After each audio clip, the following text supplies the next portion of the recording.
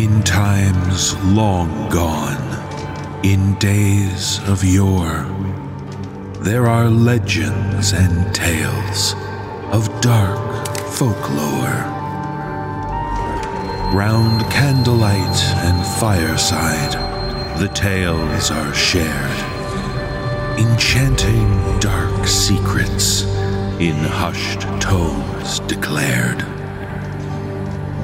And from those days, both present and past, we beseech you now to brace yourself for the No Sleep podcast.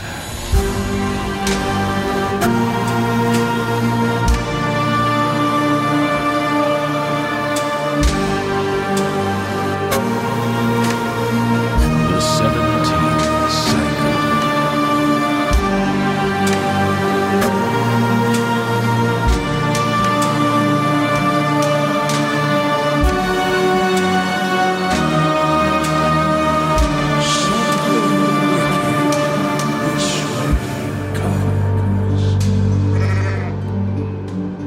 Let the sleepless tales commence, fellow travelers. I'm your guide, David Cummings.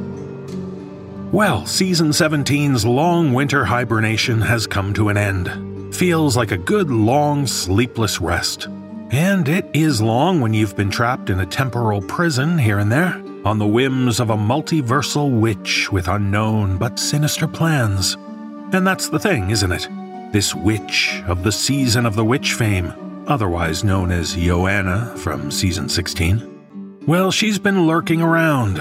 Mostly she's been committing minor crimes and inconveniences against me and the team, like disrupting our schedule, deleting our sound effects libraries, killing our voice actors, small things like that. But trust me, her shadow is looming over everything, and if you ask me, it will be until the season's end. She's a dark presence, is Joanna. I can't even imagine a bigger threat. But things have been going well here at the No Sleep Podcast headquarters as we head into 2022. As you may know, we celebrated our 500th episode last week, and going forward, we're working on many exciting things. We'll be opening those doors later in the year. We're also preparing to launch one or two new initiatives, utilizing things like our Twitch and YouTube channels, social media accounts, and the podcast feed itself. So there has never been a better time to follow us on all those platforms, the links to which can be found in this week's show notes. But here at the No Sleep Podcast, one thing above all which has always been top priority for us is plot. And so we move from teasing upcoming projects to sharing this week's terrifying, tangled webs.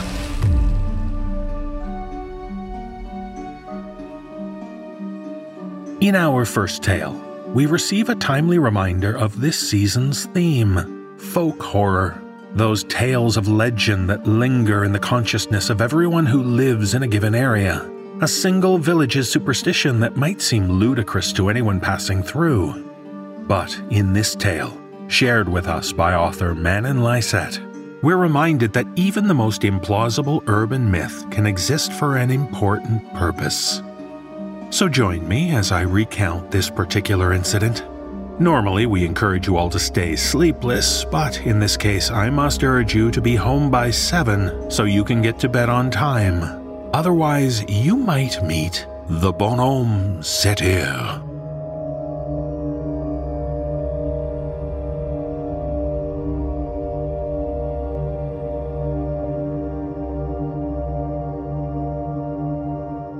I've always been fascinated with folklore and by how people respond to it.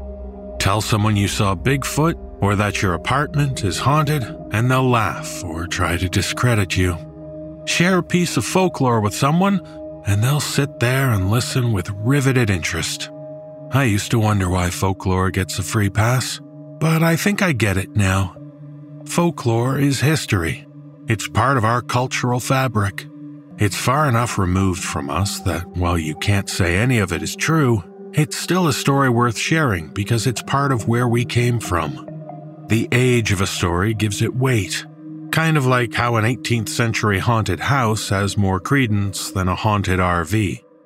Take the folklore out of its historical context and apply it to modern day, however, and you start getting those weird looks and snickers from people again. I found this out when I was a kid, and even though my parents were the ones who warned me about him, they wouldn't believe my run-in with the infamous bonhomme seteur. For those of you who don't know, the bonhomme seteur is a character from Quebec folklore. Translated, his name means the 7 o'clock man. Most regions have their own take on the bonhomme seteur, but the way he was described to me as a kid was a tall, lanky old man with a long, crooked nose who'd roam the streets at night carrying a large burlap sack.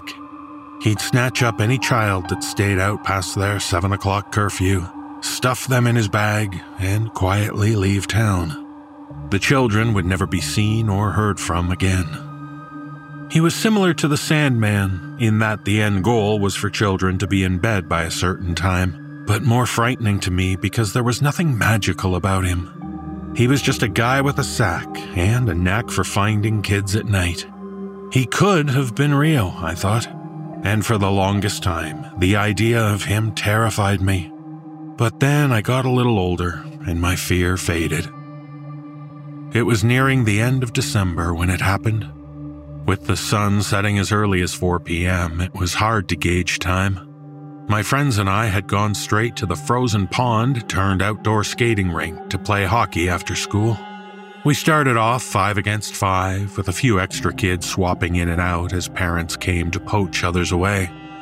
Eventually, it was down to just 4 of us, and by then we were all getting cold and hungry. René and Jean-Pascal took off together down Rue Principale, or what you would call Main Street, leaving Mathieu and I alone on the ice. I hadn't quite learned to read the exact time on my analog watch, but I could tell it was getting close to 7. Now, that might seem a little odd to all those helicopter parents out there who drag their kids around on literal leashes and put GPS tracking software on their phones. But I was born in a very different era and in a place with an equally different culture. Back in my day, it was perfectly normal for kids to be out late into the evening. This was before parents started checking Halloween candy for nails, and when you actually knew your neighbors rather than being afraid of human contact. I lived in a kind of rural suburban town hybrid native to Quebec. I don't think there's a real English translation for the word, but I suppose the closest you could get to it is a township. Our plots of land were big, but not so much that we couldn't easily run to a neighbor's house if necessary. It wasn't quite farmland, but it also wasn't a bustling city. There were 2 main roads, one going north-south and the other east-west. A single school, and only a couple thousand residents. Us kids would mostly get around on foot, or on one of the 2 school buses servicing the entire township. The pond, the favorite winter get-together spot for us living on the north side of town, was about a 25-minute walk from my home, and as my stomach screamed out again, I knew it was time to go. I waved my goodbye to Mathieu and took off down the path of flattened snow. I looked behind me only once, and saw him dragging his feet along as he walked circles around the rink. He'd once told me his dad liked having alone time after work, but I knew better. We'd all seen the bruises. He was in no hurry to get home. It was quiet that night, but I wasn't afraid. The moon was high in the sky, and its already refracted light refracted a second time off the blanket of snow covering the landscape. Even as I entered a strip of woods quartering off the town proper from our homes, I could still see clearly. I was going at a leisurely pace and feeling safe, until I heard a distant shriek cutting through the naked tree line. I think my cowardice saved me that night, because if I'd stopped to investigate, I'm sure I wouldn't be here telling you this story today. Thankfully, as luck would have it, my immediate reaction was to run. And oh boy, did I run. It doesn't matter how long ago this happened, I can still remember how it burned to breathe in the cold air as fast as I did, and I can still remember the sound of snow crunching with each footfall. I kept up my pace as long as I could, but eventually slowed to a walk. Alone, in the middle of the woods, I strained my ears to listen for any other screams. I was on edge and felt as though my body was wrapped in an electric current, which constantly flickered and drew my attention to benign things. Twigs, owls, rocks, everything was a danger. But the more danger you experience, the more desensitized you get to it. I slowly got comfortable again. Everything was fine. I released the tension I'd built up in a loud sigh of relief. It was just a normal, quiet winter night. I was safe and alone. I stopped to catch my breath, and at first, I didn't notice the sound of my footsteps persisted. But how could I hear the crunch, crunch, crunch of snow under my feet if I was standing still? The static of fear fizzled in the nook of my neck.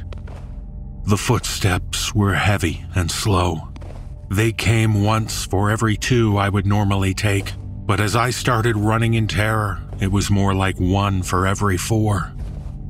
Unless I listened carefully and searched specifically for them, they seemed to disappear in my chorus of footfalls. I would have looked back if my neck hadn't become stiff with fear, and if my mind hadn't been focused on keeping my pace.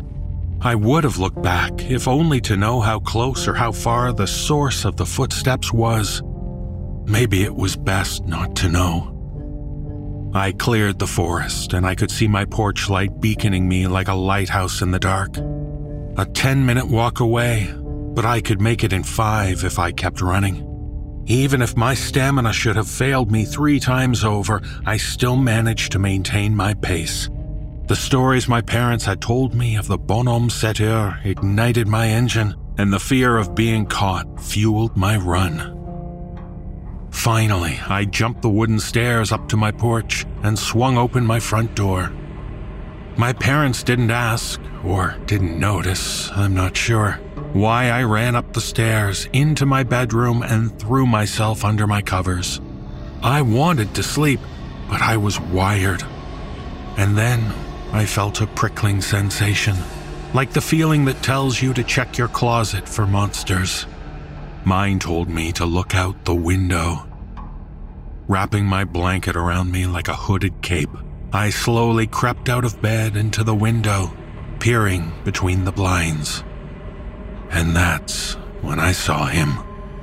That's when I saw the bonhomme 7 standing in the street. The stories had it right.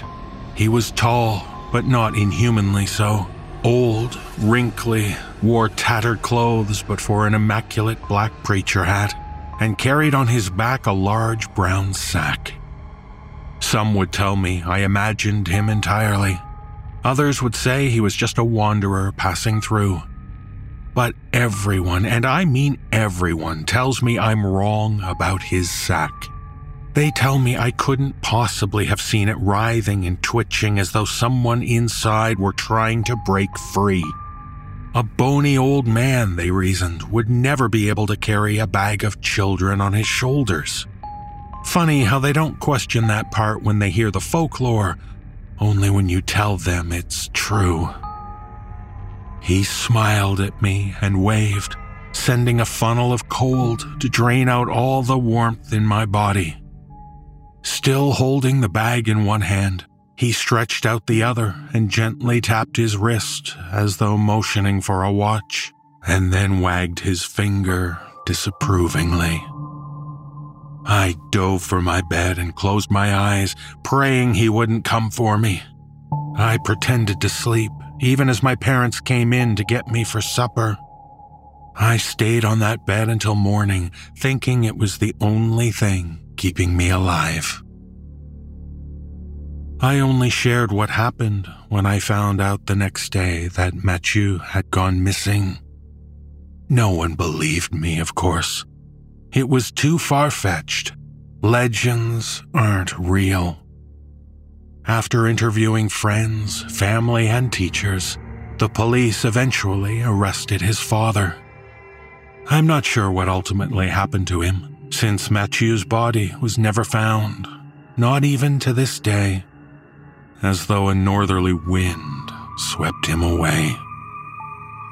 I'm the only one who believes the truth, the only person who knows the legend of the Bonhomme Setter is real.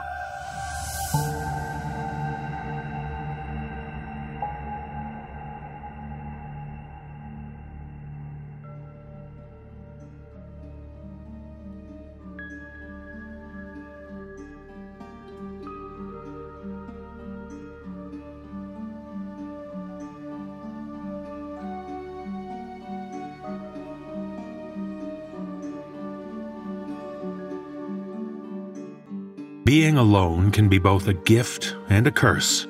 For some, getting away from everyone can be a thrilling prospect. For others, though, being alone means being lonely, or worse, afraid. But in this tale, shared with us by author Mark Nixon, we're reminded that sometimes one thing can become the other, no matter how much you might think you enjoy the silence. Performing this tale are Erica Sanderson, Penny Scott Andrews, James Cleveland, and Andy Cresswell. So close the doors and lock the windows. It's still isolation if there's a wall between you and them, right? Find out when we conduct a study in solitude.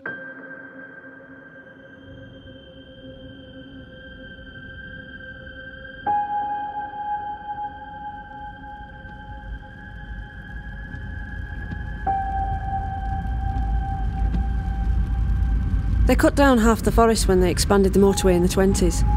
Before then, I'm told animals like deer were a common sight outside the villages nearby. But since then, nature seemed to take the hit and withdraw. Nothing seemed to come out of that forest anymore. I grew up just outside one of these villages. My earliest memory is waking up at night and seeing a barn owl on my windowsill. I seemed to wonder why I was awake. Of course, I don't know how it used to be, how the wood had seemed to grow in all directions, how it spread around the villages with only minor roads and occasional farmhouses such as ours to hold it back. These tales were just old stories, and you can't move in England for old stories. The only thing I ever noticed is that when my dad would cut down a tree for firewood, there never seemed to be any fewer trees the next year. Our house stood alone, separated just far enough to get its own postcode. If it wasn't for the occasional passing car, you could feel totally alone here. Shit! Shit! This was my third little scratch on the car. But it would be okay as long as I could hide it from my dad. He spotted these things righter. Oh, right. Alone. Aha! Mostly superficial. Take that, Dad.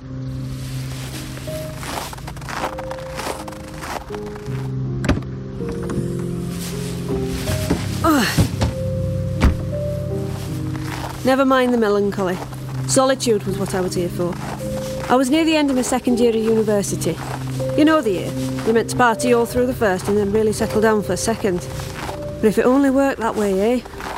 Don't get me wrong, I've been working hard, but there'd been far too much distraction.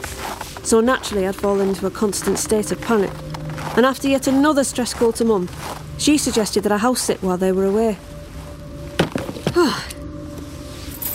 1 3-hour drive later, here I was for 7 days with no distractions. And the way the weather was going, looked like I was going to be snowed in too. So I really had no excuse but to simply crack on. Hello, house.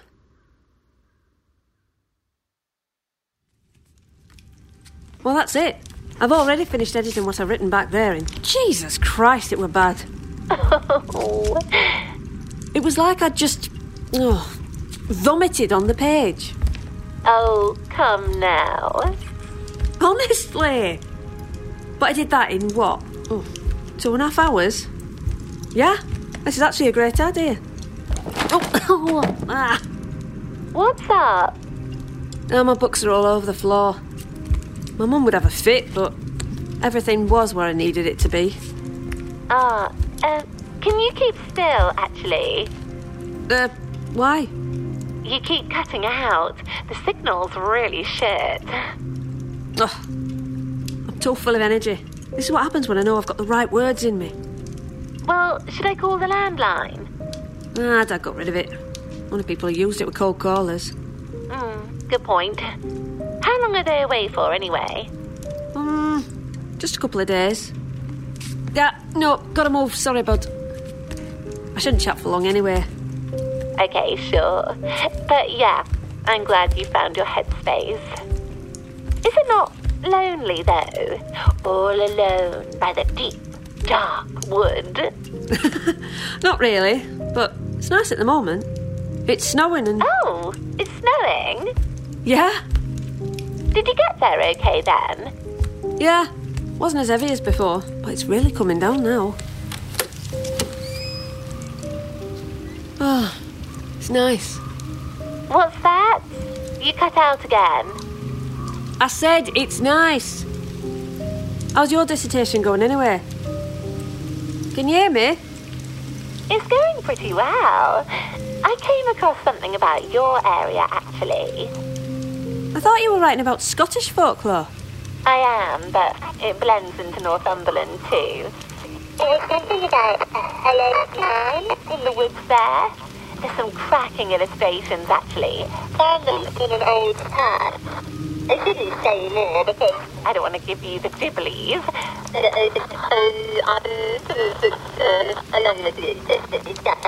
Oh.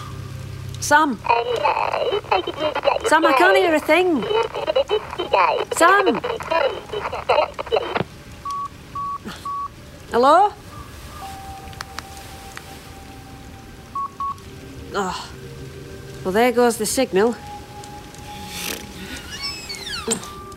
Probably for the best, anyway. Right. My productivity was soaring.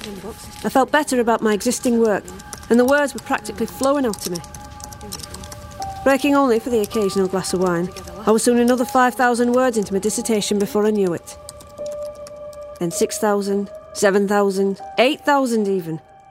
But burnout began to rear its ugly head, and I eventually drifted off right there on the floor.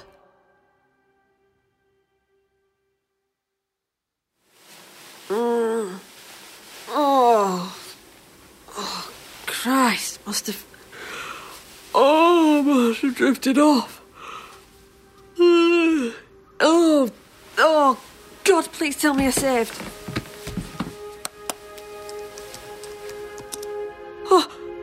Oh, thank God. Wait, what? It had stopped snowing during the night, apparently, and it lay at least a foot deep. In the snow lay a trail of footprints. Human footprints. Footprints coming out from the wood and leading right up to the glass doors. The prints closest to the glass were deeper, as if someone had stood there for a while, looking in, looking at me, while I slept on the floor. Shit! The prints also led away, in the opposite direction back to the wood. But the worst part, they were barefoot.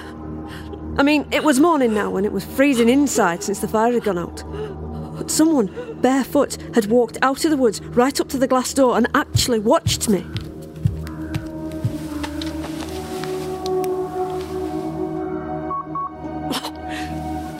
Oh, come on!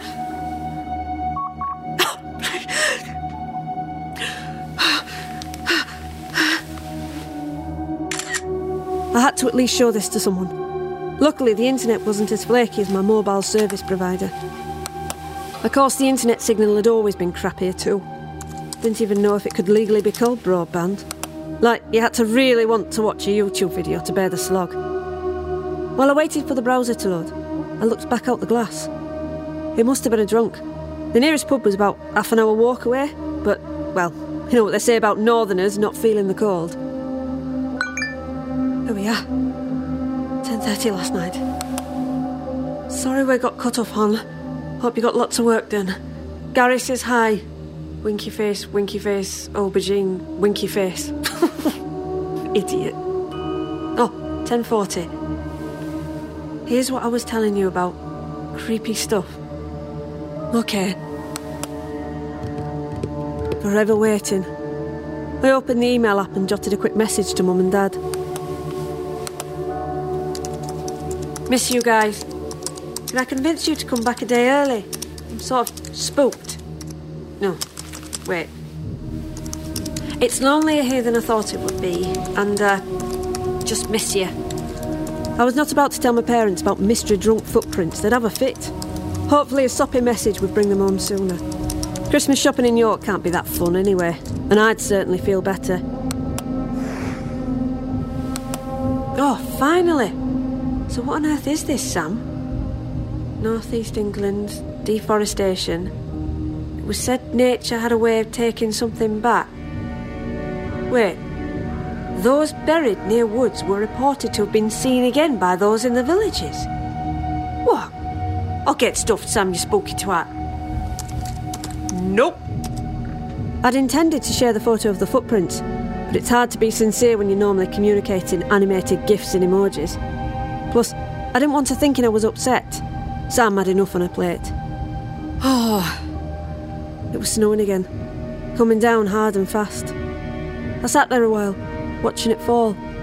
Soon, it erased the footprints. So too did it erase my anxiety, for the most part.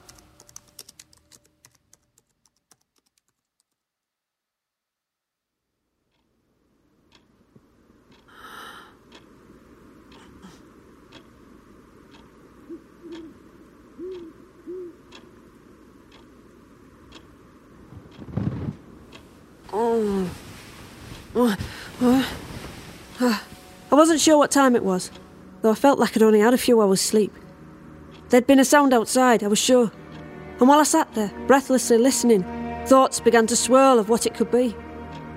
Even now, looking back, I can't be sure. Maybe there was a sound and maybe there wasn't. Maybe I just liked to pretend I was more aware than I really was. I almost wish I'd been able to stay awake.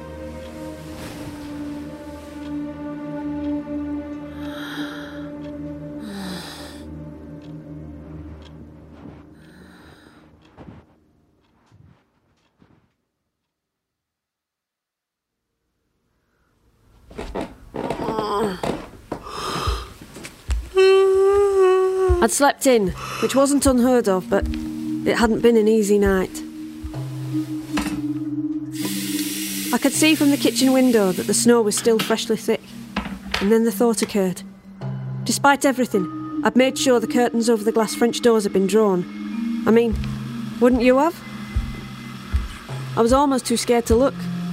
Almost. Okay. 1, 2, 3.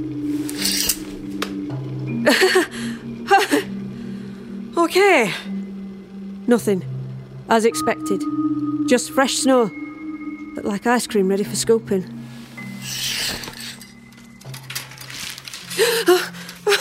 Oh, fuck. Just the post. Wait. He's torn that to shreds. Oh, Christ, this is a mess.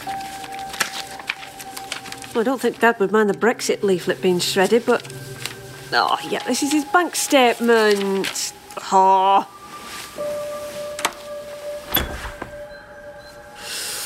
Oh. Excuse me. Excuse me. Oi! I'm sorry? Look, sorry to shout, mate, but you shredded these letters. My dad's really particular about these things. He needs them for his tax returns and... I'm sorry. I didn't mean to. I'm in a rush. Lots to deliver today, and the roads... You okay? What? Are you okay? What are you staring at? Is the house okay? Have you had some mates over or something? Wait, no. I don't know what's going on, and it's not my business. I have to go. Oh, where are my bloody shoes?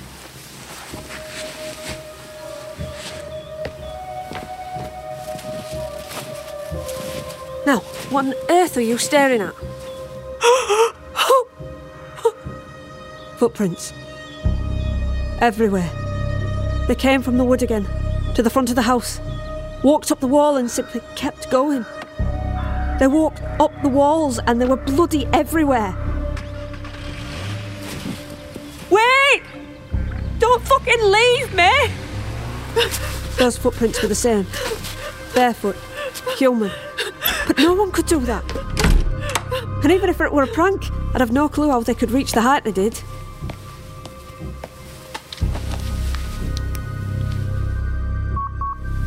I tried Dad. I tried Sam. And of course it wouldn't fucking connect. Shit!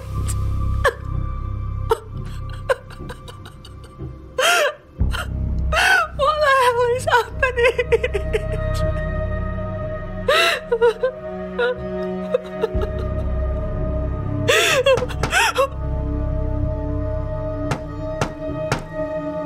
What? It was coming from the glass French doors. I'd drawn the curtains again. The sun had been reflecting off the snow. Birds tap on the glass sometimes.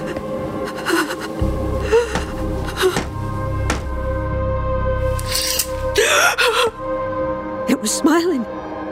That was the first thing I noticed. That and the cruel malice in its eyes. It stood, arms pressed against the glass. Its skin was blue from the cold, and yet it looked unfazed.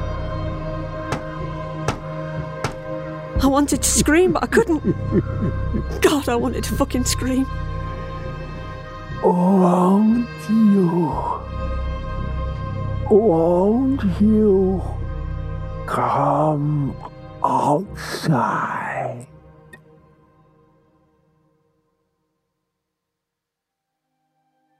I woke on the floor sometime later. Must have passed out. The thing at the window were gone, but its huge handprints were all over the glass. I think it tried to get in. Mum and Dad got my email and found me bracing against the front door that night.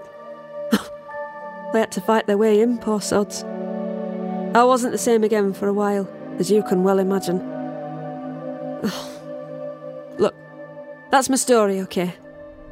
Let it be the fucking end of it.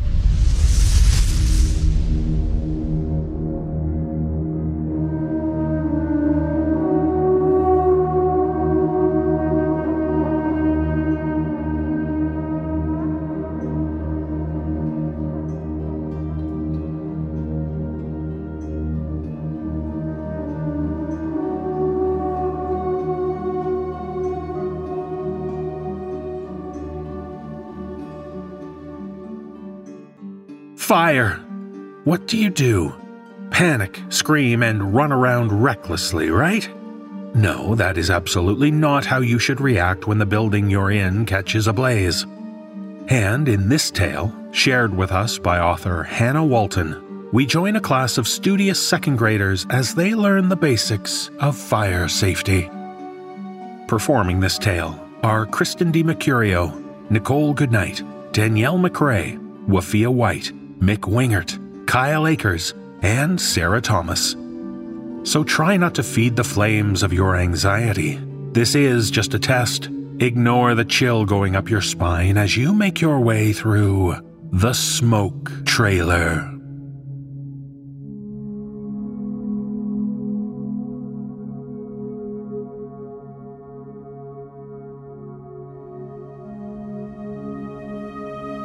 Eleanor stood in the damp November air, with her shoulders hunched to her ears. The pavement of Pembroke Elementary School's back parking lot was wet and freezing, and she imagined that she could feel the cold creeping up through the rubber soles of her white Reebok sneakers, deadening the feet inside.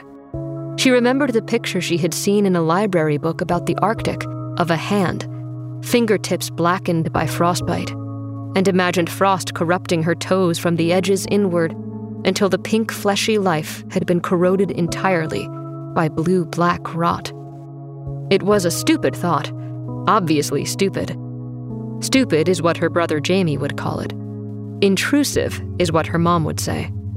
Either way, it amounted to the same. It wasn't that cold. Her toes were fine. She was silly for even thinking about it. The twisting knot in her stomach responded not at all to this logic. Eleanor hunched her shoulders harder, the purple nylon of her puffy coat rustling noisily in her ears. She wanted to stamp her feet, just a little, just to be sure they were still healthy and safe. But she didn't want Mrs. Hiles to think she was being bad. Mrs. Hiles was already mad, had already shouted at the class for not being on their best behavior as they filed out into the back parking lot. Michael had given Cameron H. a flat tire on purpose as they walked, and Cameron H. had gone careening out of single file, leaving his shoe behind entirely. As her classmates hooted and giggled, Eleanor had choked on a wild laugh, a product of startlement more than amusement, watching in horror as Cameron H. stumbled through a shallow brown puddle in one stockinged foot. If anyone was in danger of frostbite, she realized, it was probably Cameron H. Mrs. Hiles seemed almost as mad at Cameron H. as she was at Michael, and had threatened the class as a whole with a loss of recess. Now the group stood in chastised silence, arranged in a solemn row in front of the truncated single-wide trailer that had been towed in during second period. Eleanor realized she was biting her lips, folding them inward and clamping them with her teeth so that her mouth became a featureless straight line across her face. Jamie called this bad cartoon face and laughed at her when she did it. She made herself return her lips to a neutral position, even though it felt less safe somehow, and turned her eyes to look up at the trailer. Sitting atop a high-wheeled base, it was shorter and wider than the school buses parked nearby, with a door set into the beige plastic paneling at either end. There were 2 windows in the space between the doors. Despite its odd proportions, the trailer was supposed to mimic a home, Eleanor knew, and for this reason, someone had hung short blue gingham curtains in the windows, though they were only barely visible, the fabric eaten up by solid white fog that pressed blindly and insistently against the glass. Wisps of the same fog curled from under the doors when the air changed direction. You're doing that thing with your mouth. Eleanor released her lips from between her teeth, unsure of when they had crept back in. Maisie wasn't a friend, exactly. She seemed to regard Eleanor with a kind of cool, removed curiosity that sometimes verged on pity. They did talk regularly, mostly as a function of their being next to each other in the line order that Mrs. Hiles had established to keep the bad boys apart. Eleanor often found herself thinking of Maisie with admiration and incredulity in equal measure. Even though Maisie's birthday was a full 4 months after Eleanor's, the younger girl seemed to have the sort of concrete fearlessness that Eleanor associated with adults. I'm sorry. She didn't quite know why. You don't have to be scared. Maisie stressed the word to emphasize its absurdity. It's not real. There's no fire. It's just practice. To Eleanor, the fact that they had to practice being in a fire indicated the inevitability of being in a fire and was in no way reassuring. This drill was not a precaution, but a grim reminder of things to come. That was stupid, or intrusive, though, and Maisie would think she was a baby if she said that. Oh, I know. I'm just cold. She gave her best try at a confident smile. Maisie studied her face, but did not smile back. A man in a heavy canvas suit and a fireman's hat had joined Mrs. Hiles in front of the trailer. A small and insistent voice piped up in Eleanor's head. Why does he need to be dressed like that if it's just practice? Stupid. Intrusive. Second graders, count off. It was Mrs. Hiles' way of getting their attention, making sure they were in the right order in line, and of assuring that no one had wandered off. They had just done count-off before leaving the classroom, so it seemed unnecessary. Eleanor guessed that Mrs. Hiles wanted to show the fireman how obedient her students were. She waited until Maisie had yelled 6 before piping up with 7, and listened as the students behind her continued on through 15. Please give your full and best attention to Fireman Dave here while he tells us about this important activity. Mrs. Hiles stared with meaningful intensity at Michael, who blithely gazed back at her. Fireman Dave looked old. Older than Mrs. Hiles, definitely, with deep lines spreading out from the corners of his eyes and bracketing his wide, downturned mouth. I hear you kids have been learning a lot about fire safety this week. He surveyed the line of students with his hands on his hips. Well, that's good. That's real good. The best way to boost your chances of surviving an emergency situation is to be prepared ahead of time. No video or book is going to prepare you better than a real-life simulation, though. And that's why we have the Fire Safety Education Center here. Eleanor thought that was an awfully grand title for the squat beige trailer leaking fog in the Pembroke Elementary parking lot, but she was afraid to smile, lest Fireman Dave yell at her. Now, who could tell me what to do in a situation where you're navigating a lot of smoke? Further down the line, Patrick's hand shot up. Without waiting to be called on, he shouted, Stay low to the ground. Mrs. Hiles shot him a look, but Fireman Dave was nodding. That's right, young man. You stay as low as you can. To give you all an experience of what that kind of situation is like, we have the Fire Safety Education Center here all set up like a house. There's furniture inside just like you have in your house. And you need to get from one end to the other by staying low and just crawling straight on through. We're going to go single file on our hands and knees, entering at that far end over there. Any questions? A girl's voice from the front of the line. My house doesn't look like that. My house has stairs. Mrs. Hiles scowled at Crystal as a giggle rippled through the line. Fireman Dave chuckled. Well, that's okay, honey. This is still good practice anyway. Anything else? Eleanor had a lot of questions. What is this smoke made of? Is it safe to breathe? What if I get stuck somehow? Can I sit out, please? But the line was already shifting toward the entrance to the trailer, and Fireman Dave opened the door wide. The fog acted funny. Eleanor expected it to come cascading out at the first opportunity, but it barely shifted, apart from some wisps that curled and beckoned down the collapsible metal steps that unfolded from the threshold. She watched as, one by one, her classmates dropped to their knees and disappeared into the blind white fog. She looked down, suddenly thinking to check what shoes Maisie was wearing so that she could keep them in sight in front of her as she crawled. Pink rubber rain boots with white polka dots. Maisie mounted the steps without hesitation and was swallowed up immediately. Eleanor made her way up one step, then two, then stopped. The solidness of the cheap trailer door opening onto the shifting white void of vaguely sweet-smelling smoke suddenly made her sick. It wasn't right, like something out of her dreams, where the known world gave way to impossibilities with obscene and terrifying ease. Go on, sweetheart, it's your turn. Fireman Dave looked back at the line of children awaiting entrance. Eleanor forced her legs to lift her up the final step and bent forward, stretching her arms blindly to find the floor. Her hands met carpet, cheap and rough, and she crawled forward into the fog. Down near the ground, she could make out the shapes of the furniture Fireman Dave had mentioned. It looked as though she was passing through a living room, with a television set and an armchair. She tried to go faster, looking for Maisie's boots ahead of her. The fog felt dense and wet in her lungs, and she wondered again if it would hurt her, if she should hold her breath. She crossed through a doorway and squinted around. Was this supposed to be a bedroom? She could see what looked like a floor lamp, a cabinet. Eleanor put her hand down onto something wet and cold, and too late realized that the knees of her jeans were soaking through. She wanted to cry. She needed to be out. She crawled faster, straining for some sign of Maisie's pink boots or of the doorway to the next room. There couldn't be more than one room. The trailer wasn't that long. Something dark and solid loomed out of the fog at her and struck her forehead hard. Eleanor put her hand up, first to her face, and then to the object. A metal frame, with a thin blanket spread over it. A makeshift bed. So this was supposed to be a bedroom.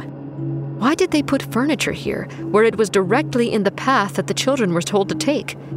How did Maisie avoid it? Eleanor raised herself up onto her knees and felt blindly across the cot. Was she supposed to crawl over it? Her fingers touched a smooth, unbroken surface. The wall. That wasn't right. She had been crawling straight. The trailer was a straight line from door to door. Fighting the panic that squeezed her throat tight, Eleanor frantically spread her hands along the wall, groping for an opening, a doorframe. Finding nothing, she dropped back to her hands and knees and turned away from the cot, looking back through the fog for the next student behind her, Sarah.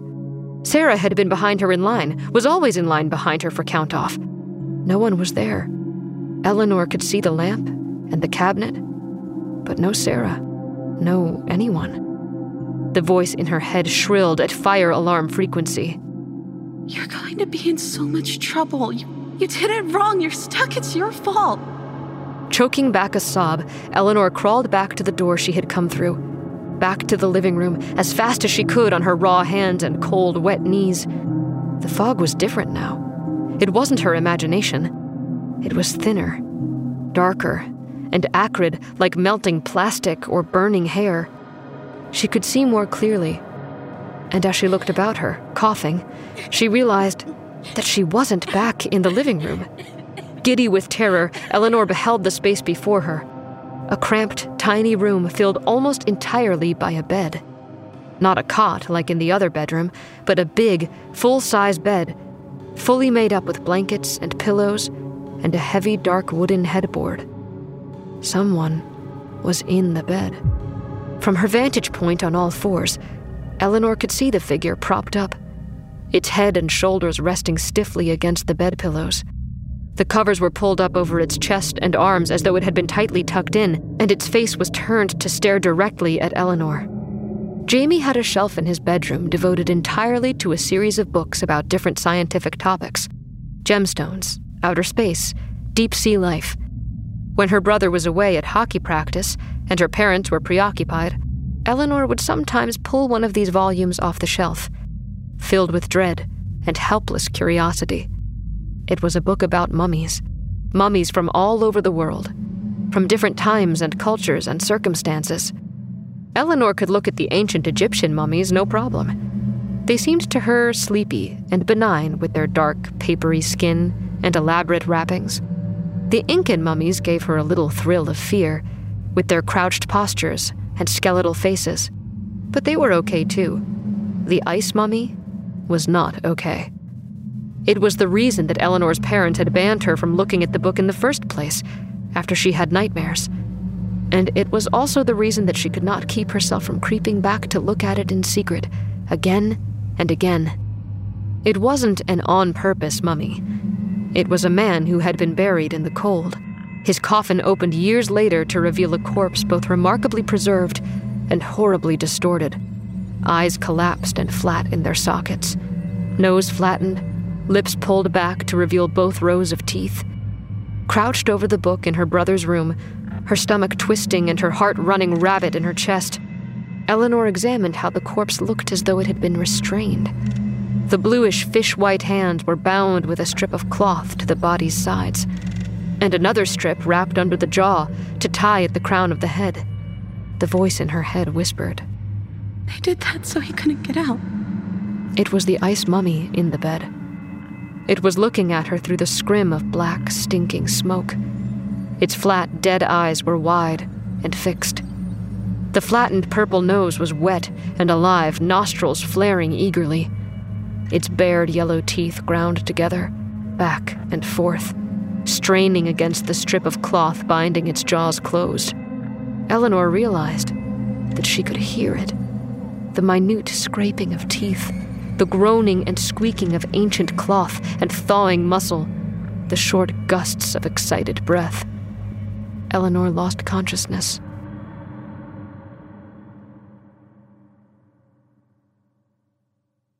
In all his years bringing the old smoke trailer, recently rebranded as the Fire Safety Education Center, to schools, Fireman Dave had never had a scene like this one. Sure, there were always some kids who were shook up afterward, who didn't want to talk about it, who froze up and refused to go in the first place. Nothing like these kids, though.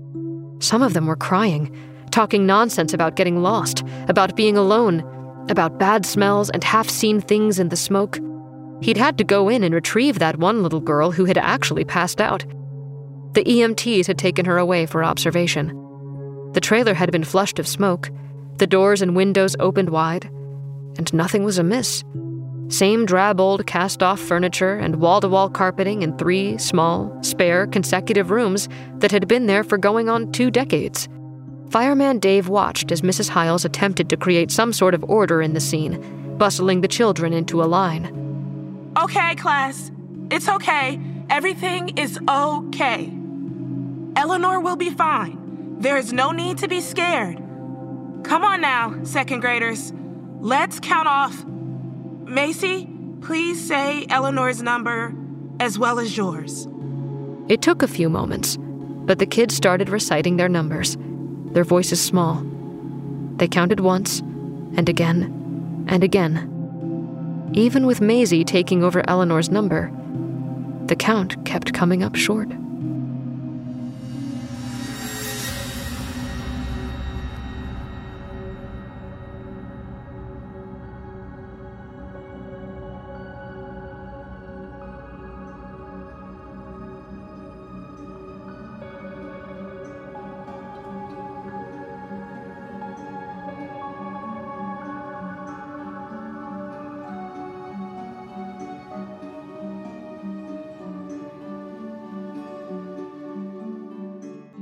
Let's face it, driving can be scary at the best of times.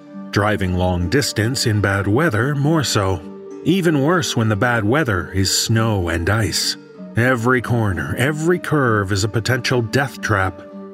And in this tale, shared with us by author V.C. Fern, we get to experience the promise of arriving home safely. Or do we? Performing this tale are Mike Delgadio, Sarah Thomas, Atticus Jackson, and Graham Rowett. So rotate that radio dial and check the traffic report. We're about to take a wild detour into fear as we reach the other side of the bridge.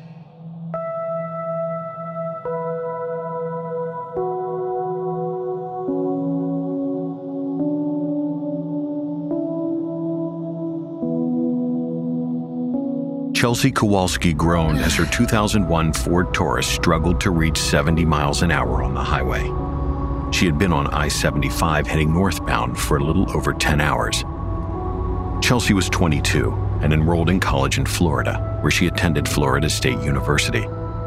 However, Chelsea originally hailed from Bay City, Michigan.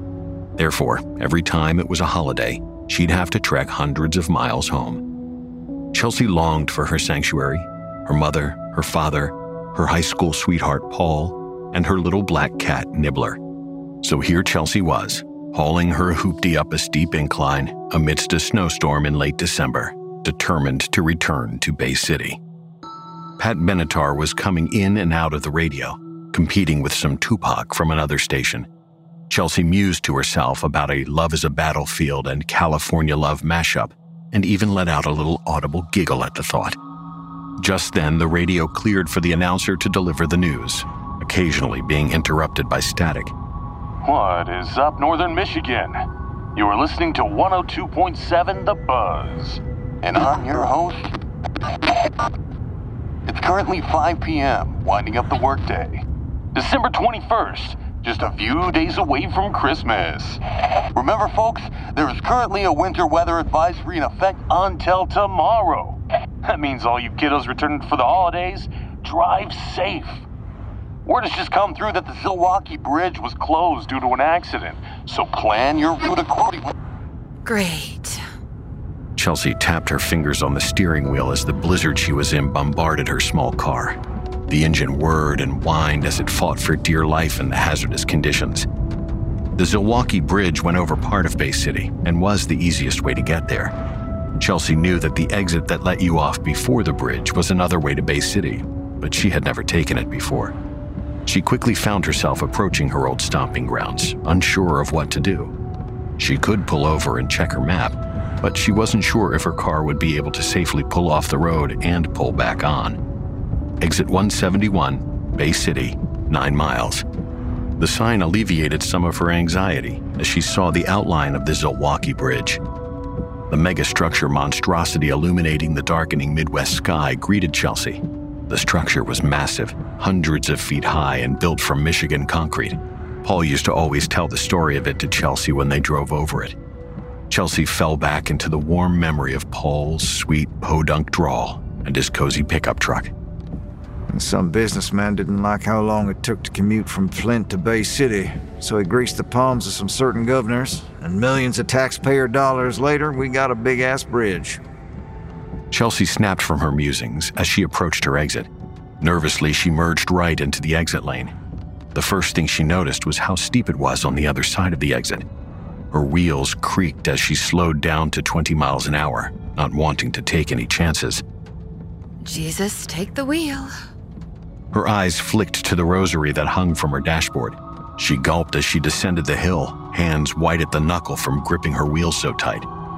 Her thoughts fell to Paul again, how if she were in his truck with him, she would feel so safe coming down this hill. She thought of his denim blue jeans, thick woolly flannel, his bushy brown hair, and his deep, expressive blue eyes. The thought of her love and her unshakable faith kept her calm as she drew to the end of the steep hill.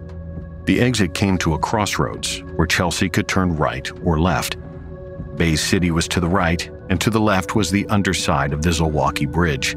Chelsea started pressing the brakes so she could stop before turning right, but they failed her.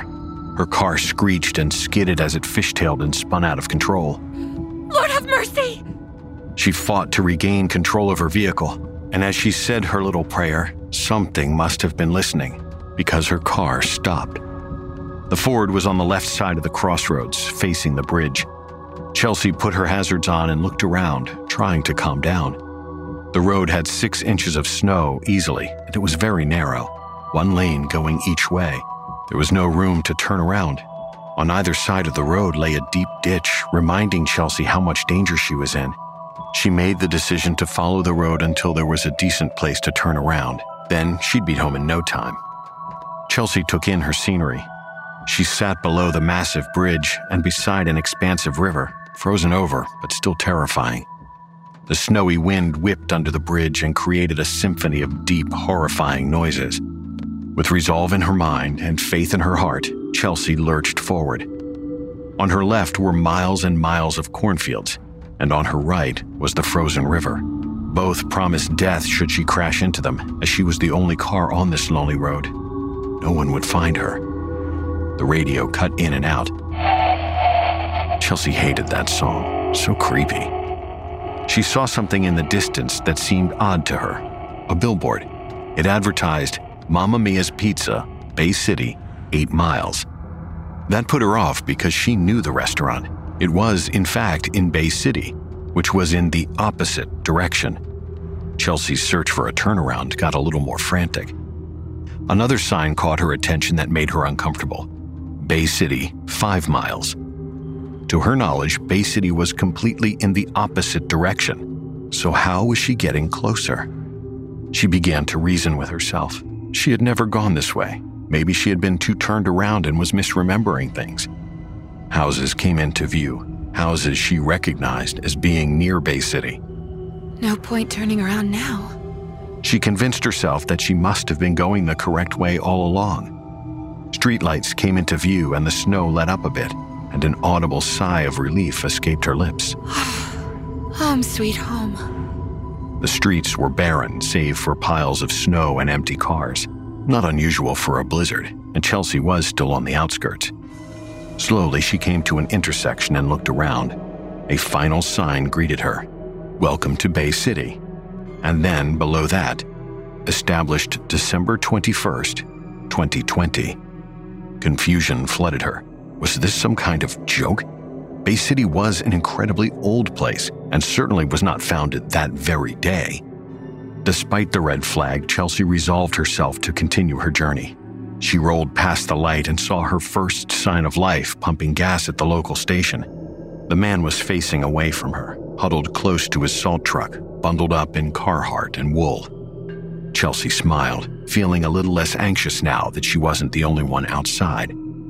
The joy left her as soon as the man turned around. His face was featureless.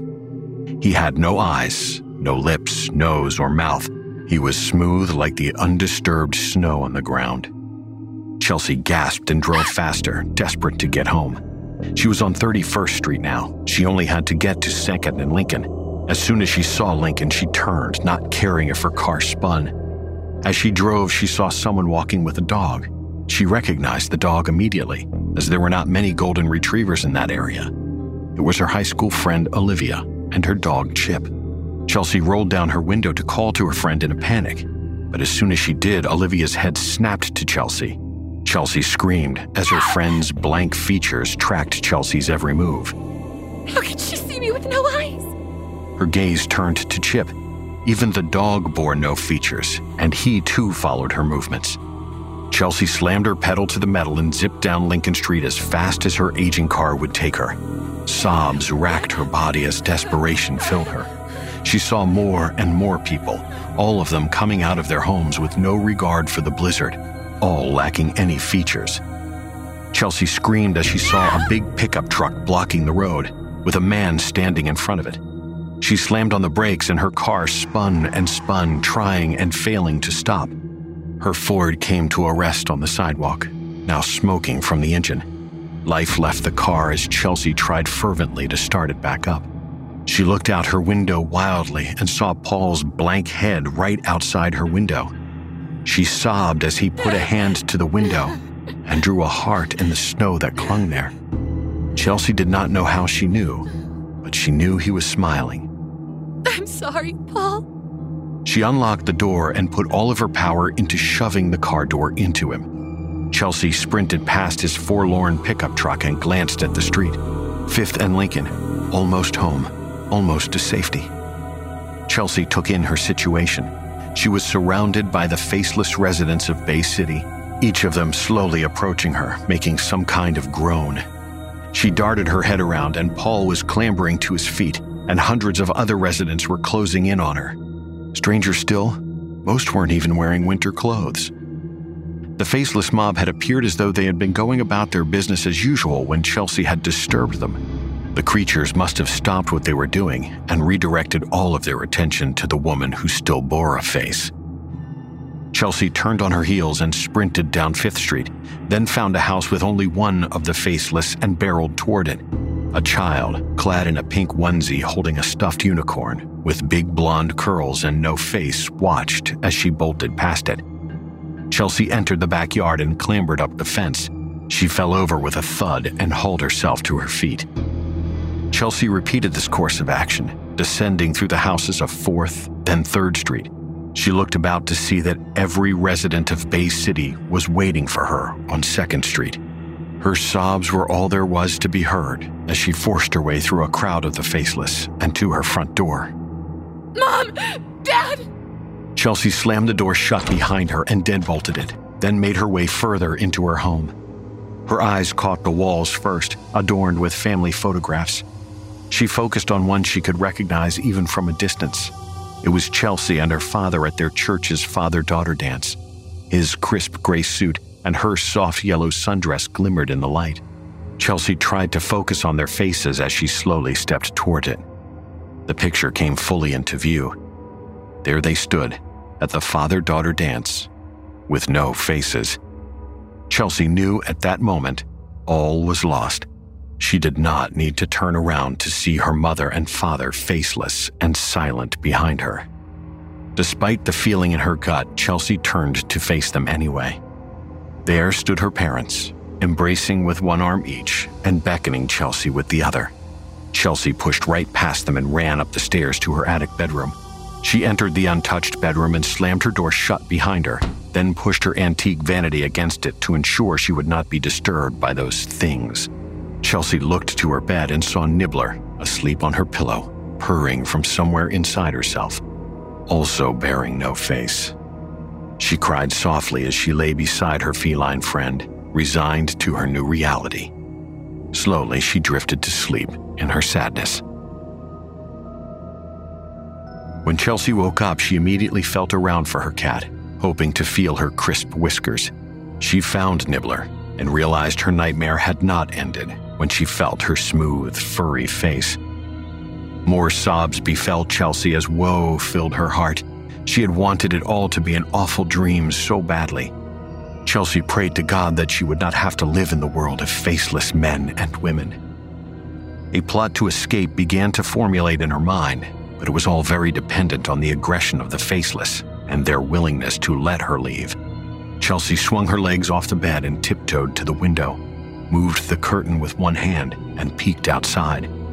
Every square foot surrounding her house was occupied by a faceless resident of her town, and everyone was looking right at her. Chelsea's parents and Paul stood shoulder to shoulder on her driveway, looking at her. They did not bear features, but if they did, they would have been of sorrow. Chelsea looked to Paul as he touched where his mouth would have been, and then pointed to Chelsea. Chelsea traced her lips with her index finger, and she internally moaned with horror. Chelsea's lips had no seam or part for which she could use to open her mouth. She ran to the vanity and watched as her lips completely fused together. She grunted and groaned as she watched her nose follow suit, and she suddenly felt as though she was suffocating. The bones of her nose cracked as her face completely flattened over the place where it used to reside.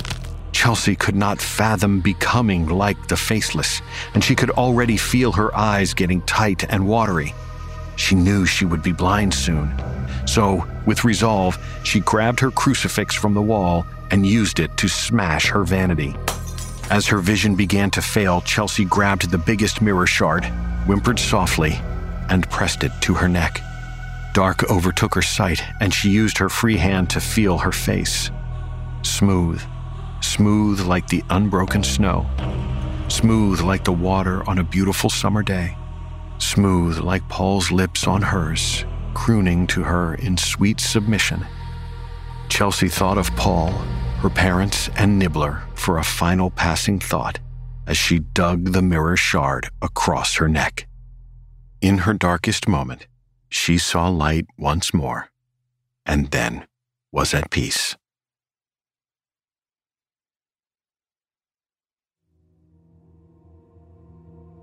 This is your host, here to bring you the news of the accident on the Zilwaukee Bridge this evening. Chelsea Kowalski, age 22, sadly was in a fatal accident this evening around 6 p.m.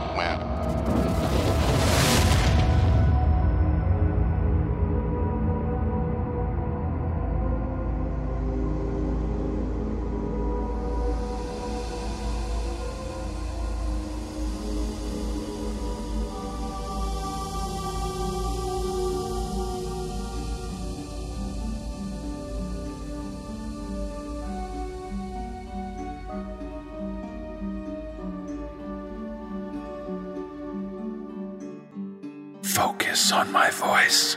I rarely do this, but I find myself encouraging our listeners to descend into dreamland. Your head feels heavy. This time, though, I can't say why. All I can do is encourage you to listen to the advice shared with us by author James Carpenter. Your eyelids begin to droop. It's performed by Jessica McAvoy. The world begins to fade away. So relax, sink down into your comfortable bed. You're starting to fall under.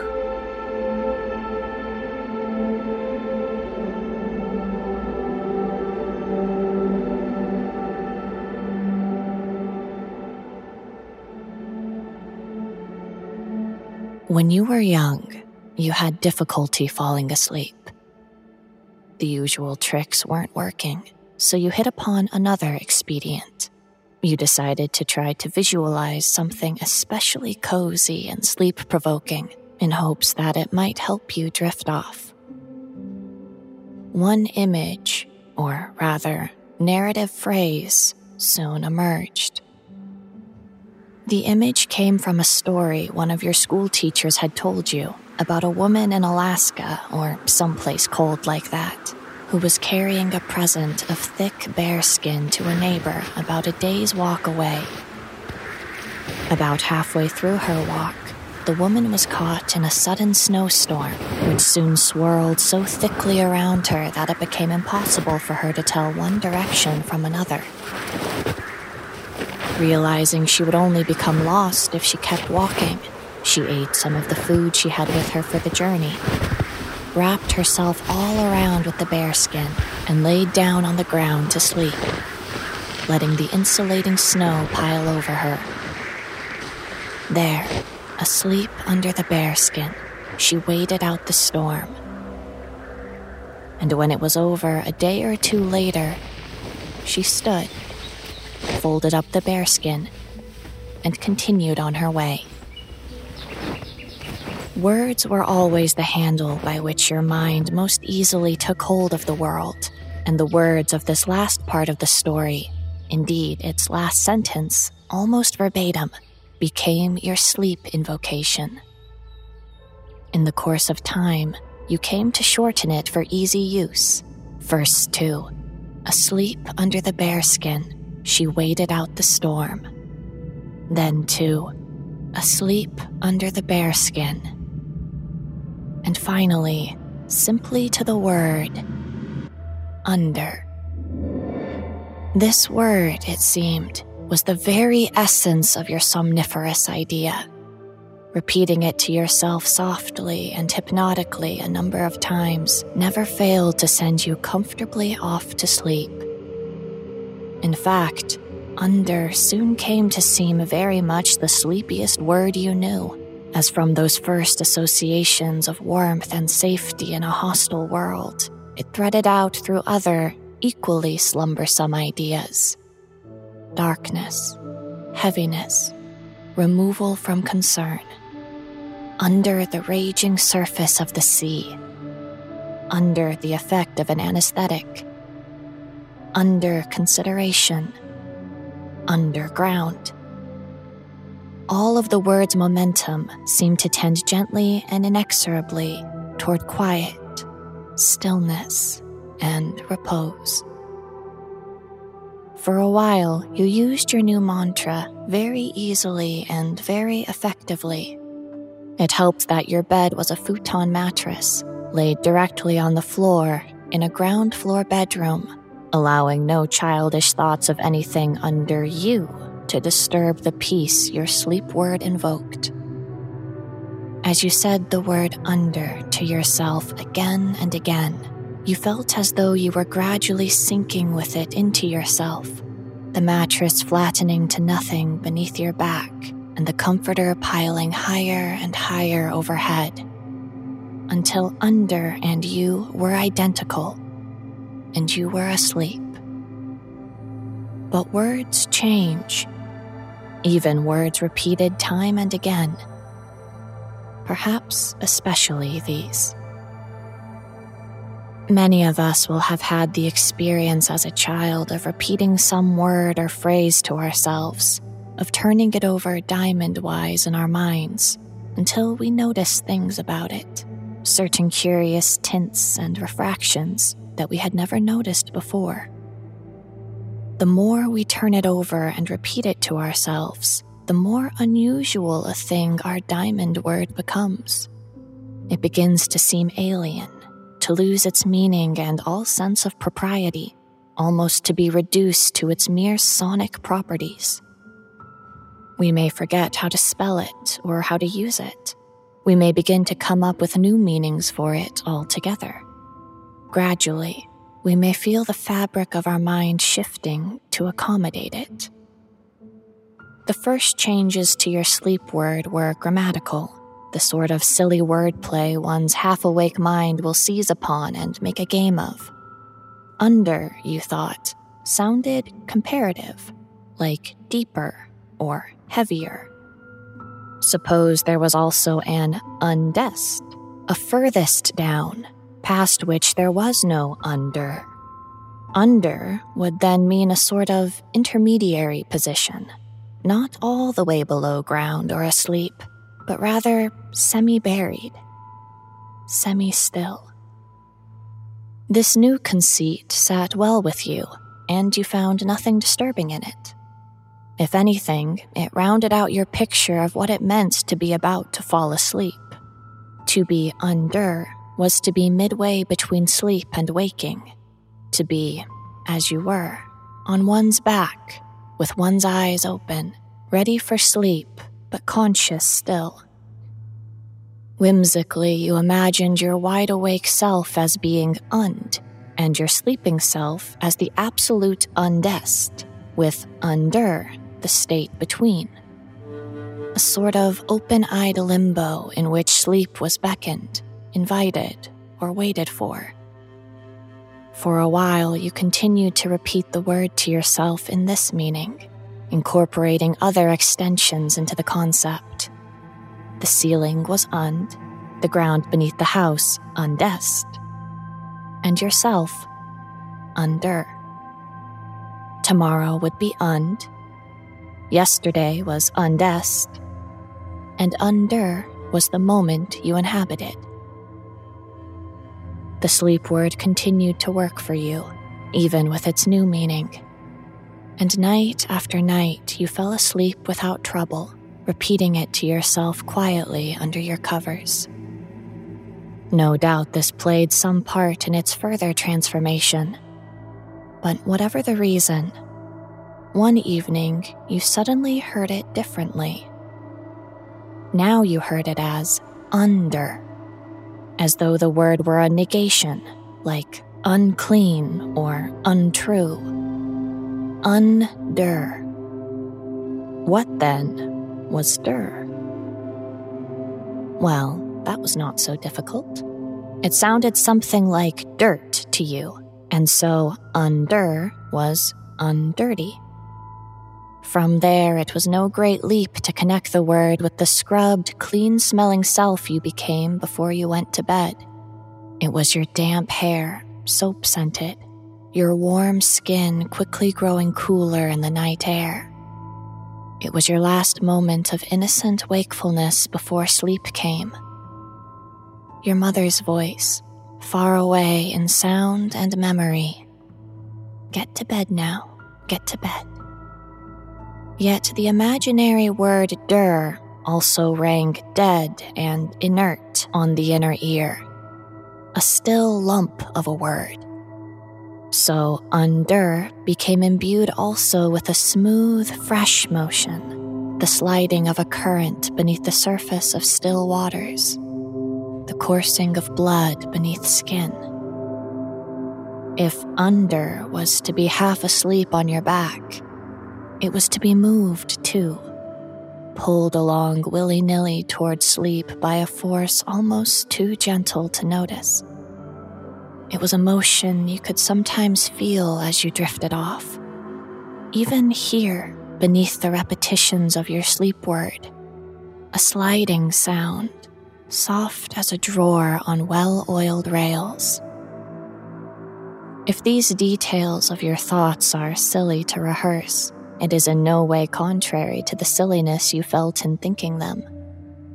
To your childish mind, always engaging in these little acts of wordplay with the strange obsessiveness of half-dream, it was no more than a game of inner sounds, if not a game you could escape or control. The conceits were laughable, the connections novel to you. But this, too, would change. It was the sound that would bring it all together for you under that last cohesive idea, that muffled sliding along like some great snake moving its massive body along underground. By whatever magic that sound had become associated with the word under, its association became complete, and soon you began to hear it every time you thought of the word. Then, as you attended to it, your curiosity deepened into confusion, as first you suspected, and then you knew that the sound, too, was changing. Growing louder, closer, as though you were calling something toward yourself. Yet by now you could not but fixate on your sleep word, and still you spoke it to yourself in the dark. even now that you were sure you were speaking it to something else. How many words can we hear in so many ways? Was this word more susceptible to such repetition, such change than others? Or was it only you? Can a single word ever come to hypnotize more than one person in the same way? For you, the final change was rapid, uncontrollable, the moment of loss, when you realized you were no longer steering the sled that carried you down the snowy hill. You began to attach a wholly different meaning to the word under. You began to think of a person with all the attributes you'd attached to it before. A person who, like you, laid half asleep on his back. A person who slid underground from one place to another. Unmoving himself but swift whenever he was moved. Whenever you moved him. You thought of his passage beneath slats of sun through floorboards, beneath nail holes of moonlight. You felt the fall of dust particles onto open eyes. It was he who made the sound you imagined. The sound of him gliding along beneath the surface of the world, aware but passive as a corpse. And as you repeated your sleep word, like sleep, he moved closer to you, bringing his muffled sound closer to. Under, you now knew, was a name, and its bearer was coming when called. Yet each night you fell asleep, and in the morning you awoke unrested, your mind troubled. Each night the sound became louder, until it ceased altogether, as though under had come as close as it could come. And then one morning, you did not awaken. You opened your eyes, or you must have. They have remained open ever since. Yet you did not wake, or not fully.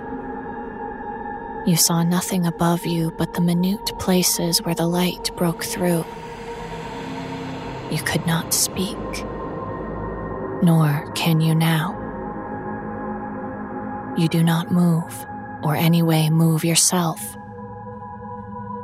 Sometimes you are moved, slid a tantalizing inch or two in the direction of whatever voice you hear distantly calling to you. But it never calls to you more than once or twice, and you hear little else. Though that first morning you did hear, clearly, the bounding away of footsteps above you in joy and relief.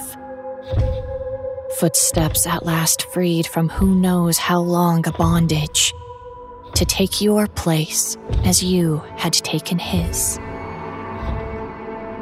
Can a single word ever come to hypnotize more than one person? Surely it must. Surely, someday in these unbroken reaches of time, there will be someone else who comes to think of this word in the same way you did, to repeat it, to call it out silently so many times to themselves that by strange degrees it becomes the word they use to call out to you. Asleep under the bearskin, she waited out the storm.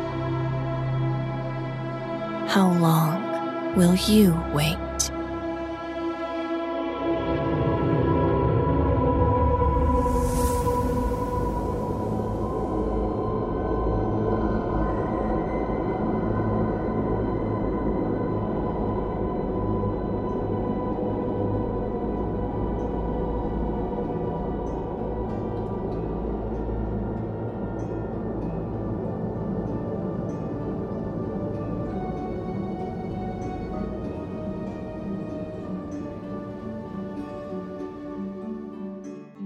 Well, I think it's time we get this show back on the rails.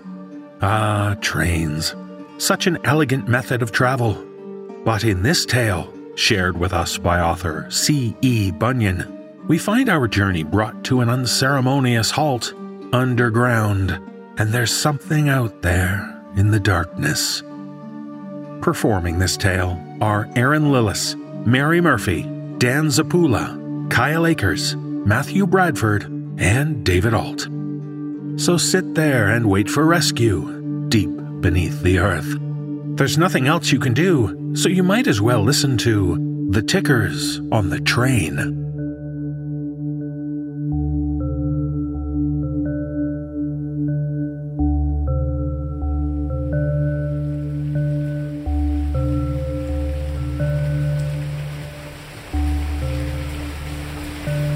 It was late, it was raining, and it was cold. I'd been standing waiting on this platform for nearly half an hour. The rain came down in sheets, smacking off the metal roof with a distinctive drumming that usually I would find soothing were I not trapped outside in insufficient clothing. I adjusted the weight of my dance bag on my shoulder, kicking myself for not getting out of there just a few minutes sooner. I sighed and let my mind wander off to my tiny, warm apartment and my even warmer girlfriend. I couldn't wait to crawl into bed with her and just fall asleep. The crackle of the old speakers and the vaguely British voice of the pre-recorded announcement snapped me out of my cozy fantasy. Next train, City Center, on track 1.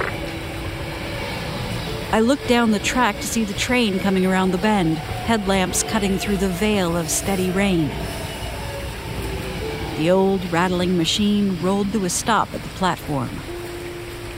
I darted through the rain as quickly as possible and into the car. As I took my seat, I noted that there were only 3 other people riding with me. A teenage punk couple dressed in bright colors, sharing one pair of earbuds while they giggled and kissed.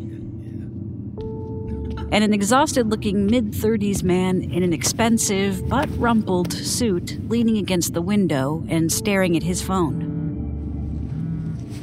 My own phone buzzed, and I pulled it out to take a look. A text from my girlfriend.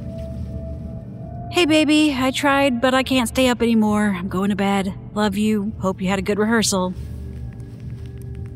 I smiled and texted back a quick "I love you, good night" message before I lost service. Then I settled back, plugged in my headphones, and watched the city disappear as the train was swallowed up by the tunnel.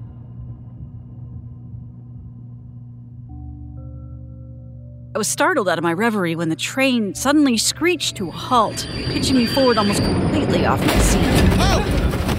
Oh my goodness. My headphones flew off, and I heard the others in the car around me cry out in shock as the train shuddered to a dead stop. The same pre-recorded British voice from the platform crackled over the PA. Obstruction on the track. Emergency brakes engaged. At least we know the brakes work. I looked up, and a freckled redhead was smiling back at me. I must not have noticed her get on at a previous stop. Kayla! Hi! I switched seats to wrap my old friend up in a hug. I pulled back to face her so she could read my lips and see my hands as I spoke. I thought you moved. I did. She looked tired, like she's been tired for years. The kind of tired that goes right down to the soul. How's, I racked my brain, trying to remember her husband's name. Jeff. He's, I left him. Left him and came home. She looked broken in the way battered women often are.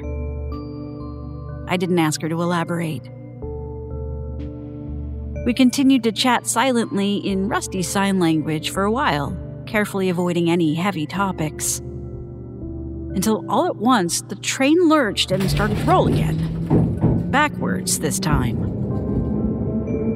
It barely moved for a minute before it suddenly stopped again, brakes groaning against the metal tracks. That same pre-recorded voice came on.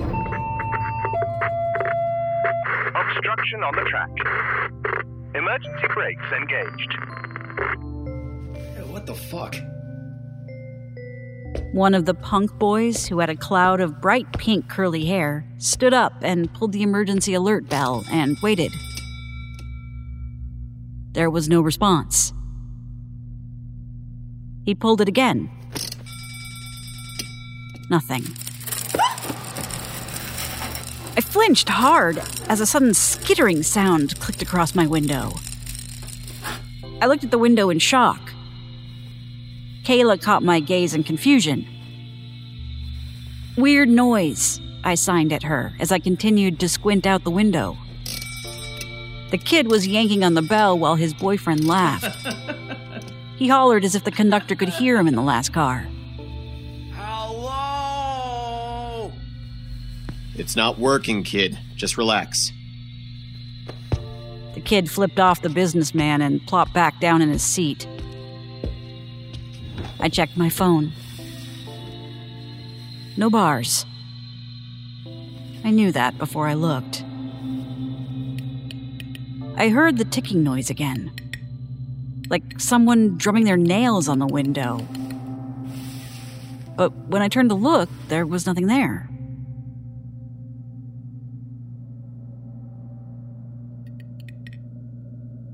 An hour passed with no information.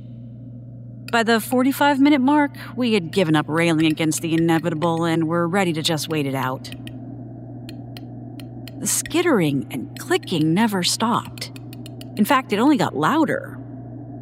Like nails or claws tapping on the metal of the train car. And it was setting us all on edge. Even Kayla, who, despite not being able to hear it, was picking up on the tension. Mr. Businessman was up listening at a window, trying to see what was making the persistent noise. Desperate for anything to occupy my time, I stood and joined him. Do you think it's the engine cooling down because we're stopped or something? These trains run on electrical power. I inched closer to the window, pressing my ear to the glass, heart picking up its pace in my chest. Click, click, click, click, click, in rapid succession right by my face. I gasped and jerked back. Mr. Business looked at me, then pressed his ear to the glass too. Another quick series of clicks, much more obvious this time. He didn't jump like I did, only turned to the window, cupping his hands over the glass to squint out into the darkness.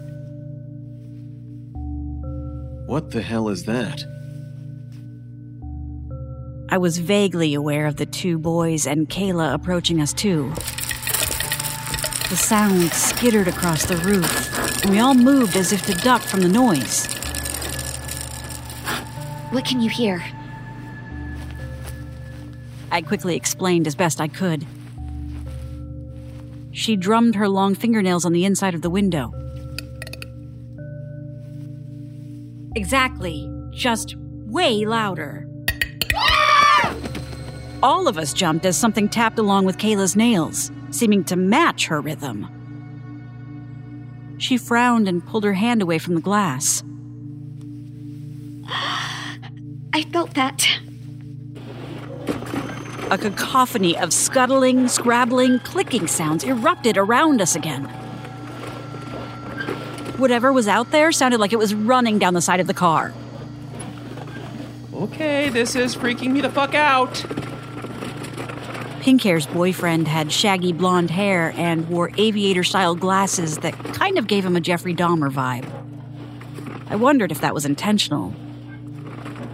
There has to be more than one. More than one what? You're talking like these are things. Maybe they are. Pink Hair growled cartoonishly before seizing Dahmer around the middle, laughing as Dahmer scolded him. Oh, stop! Stop it! Oh, What? As the boys laughed, I realized the noise seemed to have died down. The ticking was gone. Hey, guys. I pointed at the ceiling of the car. It stopped. Maybe it was just an animal that... We were suddenly plunged into absolute darkness.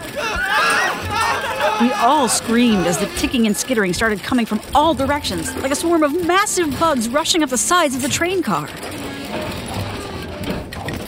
We frantically dug into our pockets, and one by one, bright, icy blue cell phone flashlights came on. We crushed ourselves together and aimed our lights outward, giving into our instinctive knowledge that there was safety in numbers. I stared at the window as my eyes adjusted to the sudden dark. And I swear something looked back.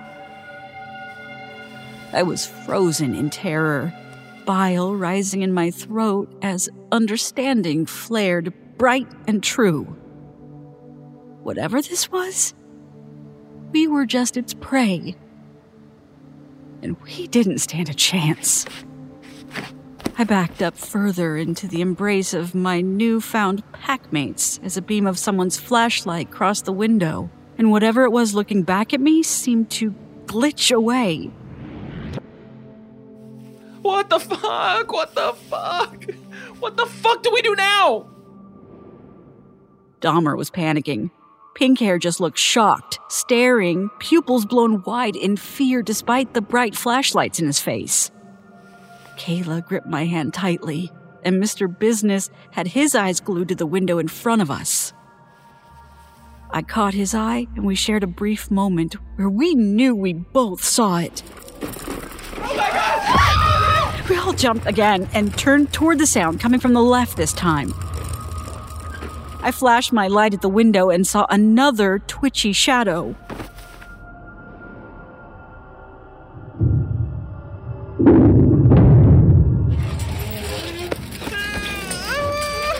Dahmer let out a scream, slapping his hands over his ears, turning his face into Pink Hair's shoulder. We couldn't just stand here anymore. I could feel the fear spiking in my chest like ice. One more bang, and I'd be sobbing too. I reached out and grabbed Dahmer's shoulder, spinning him to face me and giving him a shake. This close, I realized this poor kid was barely 16, and his boyfriend no older. Hey, Dahmer, look at me.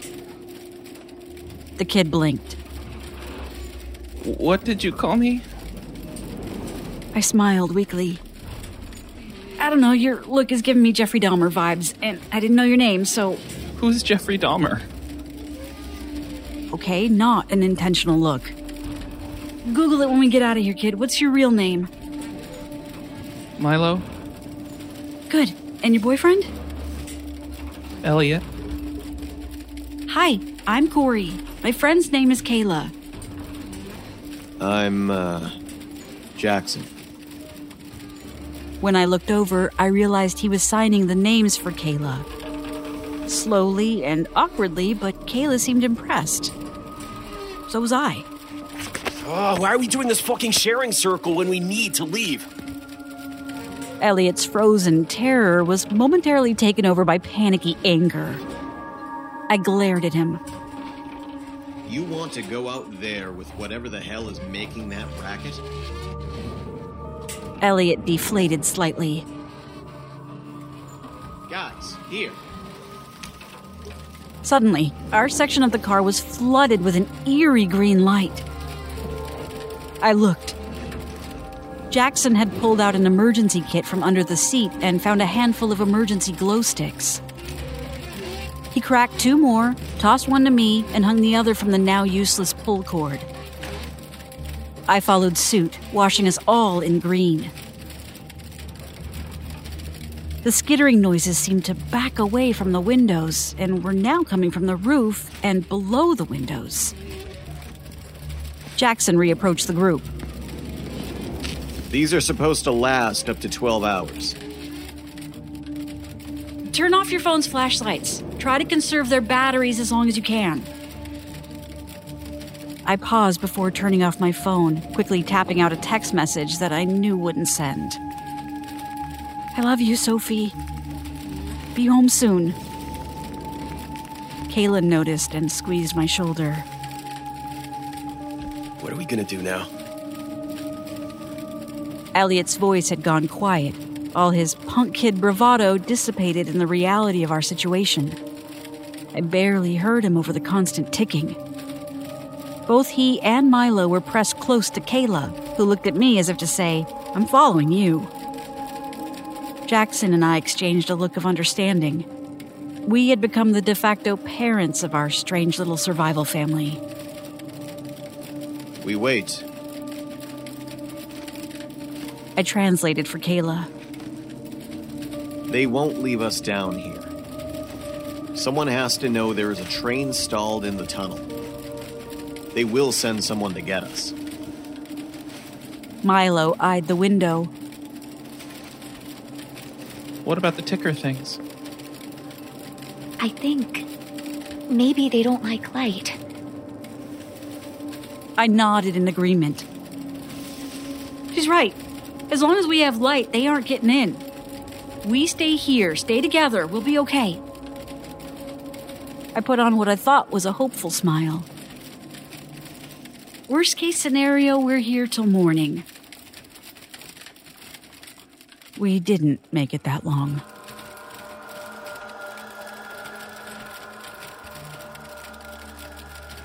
The ticking never stopped. It would ebb and flow, sometimes just one clicking nail tapping incessantly. Sometimes a cacophony of bangs and scratches and shrieking metal so violent that the train seemed to rock on the track. Kayla was teaching Elliot bits of sign language, while Milo slept, curled around a glow stick. Poor kid was the most terrified of any of us. I stood at the back of the train car looking out into the blackness, my face reflected back at me in creepy green tinge, like something out of a bad horror movie. This whole thing was like a bad horror movie. I had fallen so far into the fear that I wasn't even reacting to it anymore. My hands had stopped shaking, my breathing had evened out, and I felt like all my senses were dialed up to 11 as I tried to be constantly aware of my surroundings. I had no idea how Milo could have fallen asleep, but fear affects us all differently, I suppose. I turned and slid down the wall to sit on the floor beside Jackson, who had long since abandoned his blazer and tie and was sitting cross-legged, poring over a map. What's that? Found a map of the subway inn with the glow sticks. I think I figured out where we are. Oh, yeah? I leaned over Jackson's shoulder as he drew an X on the map with a Sharpie. I don't know how this helps at all, but it's giving me something to do. How did you figure that out? I was impressed. The map just looked like a mess of lines to me. I like long-haul hiking. I'm good with maps. The nail clicked hard against the outside of the carriage, and Jackson flinched. How are you so calm? I was in a tornado once. It flattened our house and a dozen others in my neighborhood. Me and my brother were stuck in our basement under the rubble for 2 days before rescuers dug us out. Jackson looked shocked. Jesus, that must have been scary. When was this? I was 12. My brother was only 4. Our parents worked late and we were always home alone before our parents got back. One day there was this wicked storm while we were walking home. We barely got downstairs before the twister touched down next door. I'm telling you, it was the loudest noise I have ever heard, bar none. This doesn't even remotely compare. Damn. A moment of silence passed. His expression a mixture of sympathetic and impressed. What about you? You don't look like an outdoorsy type. Jackson raised an eyebrow at me. I'm an insurance broker. I hate it. It's stressful and exhausting, and my coworkers are insane, but man, it pays well. If I get out of here...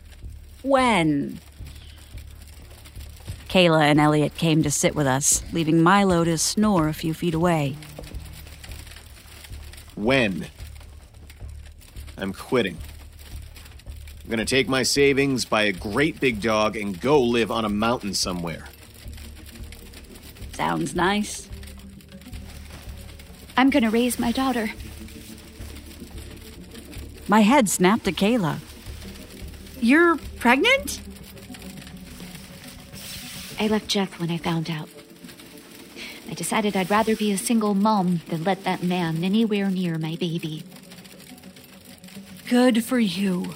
He always was a prick. Jackson offered her a hand. She took it almost shyly. That bravery alone is gonna make you a great mom.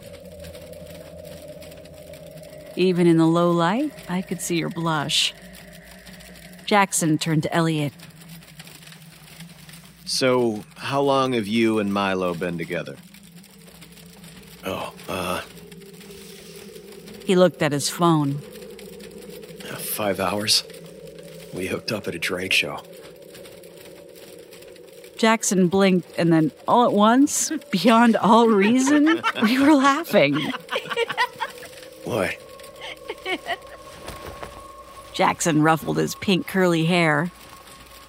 Oh, young love. We all laughed again. It was like getting a fit of giggles at a funeral. The most inappropriate moment to laugh. And suddenly everything is funnier than it has ever been in your whole life. We'd all but tuned out the clattering racket outside. We didn't notice the light suddenly go dark a few feet ahead of us until Milo screamed. We all launched into action. The banging on the outside of the train car erupted, screeching metallic noise as a door was clawed open, and Milo was being dragged backwards towards the black gap where the door used to be. The glow stick was tangled in his jacket, the light muted. He must have rolled over it in his sleep. He wailed in terror, his hands scrambling against the riveted floor.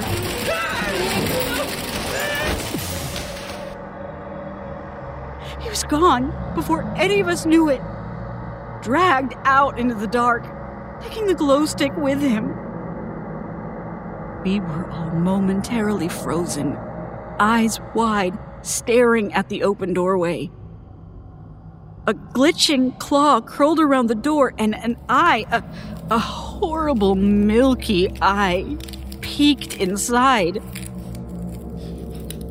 What the fuck? Was my only coherent thought as I held onto a sobbing Elliot. The thing was revoltingly ethereal. You couldn't look straight at it without feeling like you were going to vomit.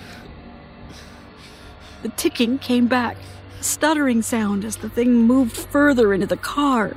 Its movements jerky and unnatural. Suddenly, light broke me from my trance as Kayla darted past me, glow stick in hand, and flung it out the door.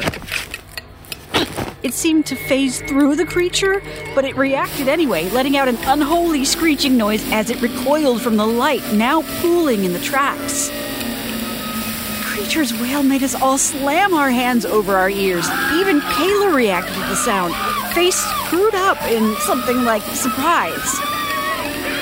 It sounded almost mechanical, like metal screeching against concrete, and radio white noise dialed up to 1,000. When the noise finally stopped, my ears rang like a fire alarm and blood dripped from my nose. But the frozen moment didn't last long as Elliot suddenly tore himself from my grip and, before any of us could stop him, leapt out the open door and into the light puddle. He snapped up the glow stick and took off around the back of the train car, screaming for his boyfriend. Milo! There was a frantic skittering sound as the creatures realized someone had left the car. I raced to the back window, watching Elliot's light bobbing in the dark. He spun around and frantically called out Milo's name, his voice echoing back to us strangely. Where's Kayla? I wheeled around. She'd gone out the door after Elliot. Fuck! I banged my fist on the wall as panic rocketed up in my chest. I turned the handle and shouldered open the back door as Kayla's light approached Elliot's. What the fuck was she thinking? The door popped open. Cold, muddy-smelling air hit me in the face as Jackson and I held our lights out into the dark. Jackson's hand was in mine, and we clung on tightly as we watched Kayla approach the panicked kid with the same careful steps one might approach a snarling dog. I eyed the twitching, jerking shapes as they seemed to hover at the edges of the light. Claws tapping and scraping on the concrete walls and the metal tracks. Slowly, agonizingly slowly, Kayla and Elliot made their way back. I could hear Elliot's racking breaths and Kayla talking. Ticking shifted as the things closed in behind them, herding them back towards the train car. Come on, Elliot, we're almost here. Come on. I moved aside as Elliot stepped up. I moved my hand down. I moved the light inside. I cast Kayla's left half in darkness, and I sealed her fate. Kayla stepped up into the car a half second too late. She screamed in pain, and Jackson swore as she collapsed in his arms. Fuck! Her hands were scrambling against the massive, arcing wound that extended from her chest and curved down towards her hip. It burns!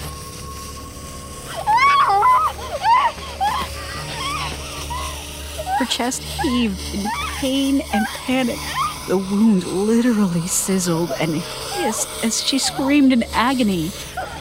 I dropped to my knees beside her as Jackson laid her down on the floor. She writhed and cried, pleading prayers coming out of her mouth in a garbled slur.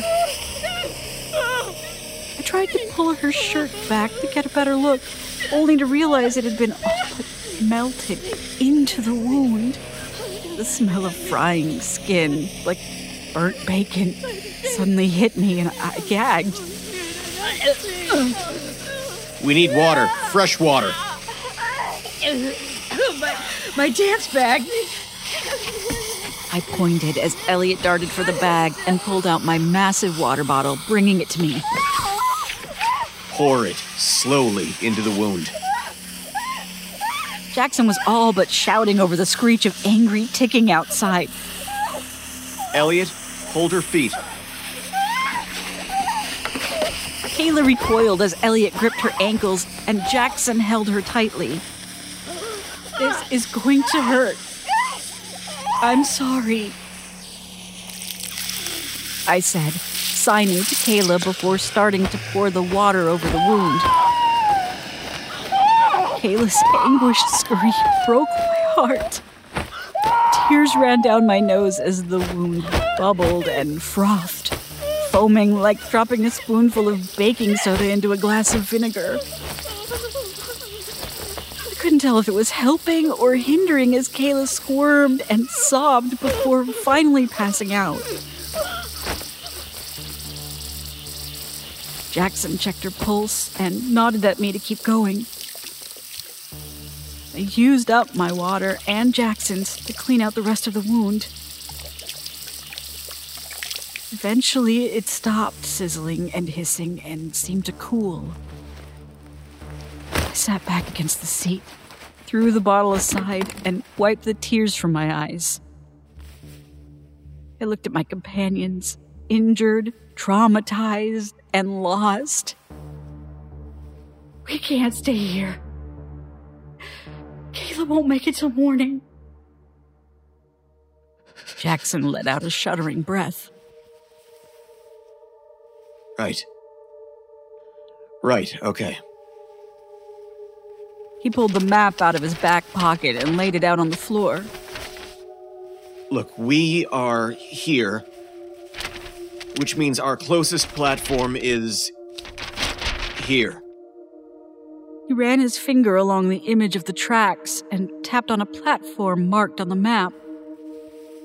How far is that? 1 kilometer, maybe slightly more. What about her? I'll carry her. I nodded and looked between us. Okay, let's get the hell out of here. I threw one of our glow sticks down on the ground outside the train car. We stepped carefully down into the green pool. First myself, then Jackson with the semi-conscious Kayla cradled in his arms. And finally Elliot, who was shaking like a leaf. Slow and steady is the name of the game here. Move together. Keep all hands and feet inside the circle of light at all times. My pathetic attempt at levity fell flat. I tossed the glow stick in my hand a few feet ahead, and we quickly stepped out of one circle of light and into another. Elliot picked up the previously dropped one as we made it into the light. This way, we kept all sides of us lit at any given moment. And so it went, inch by inch. We slowly crawled towards safety. All the glitching creatures chittering and ticking with increased agitation in our peripheries. 1 kilometer had never felt so far. Jackson directed us to make turn after turn until finally there it was, glowing like a beacon. Platform. The harsh lights were so bright it almost made my eyes water. Or maybe I was crying tears of relief. We were almost out of this nightmare.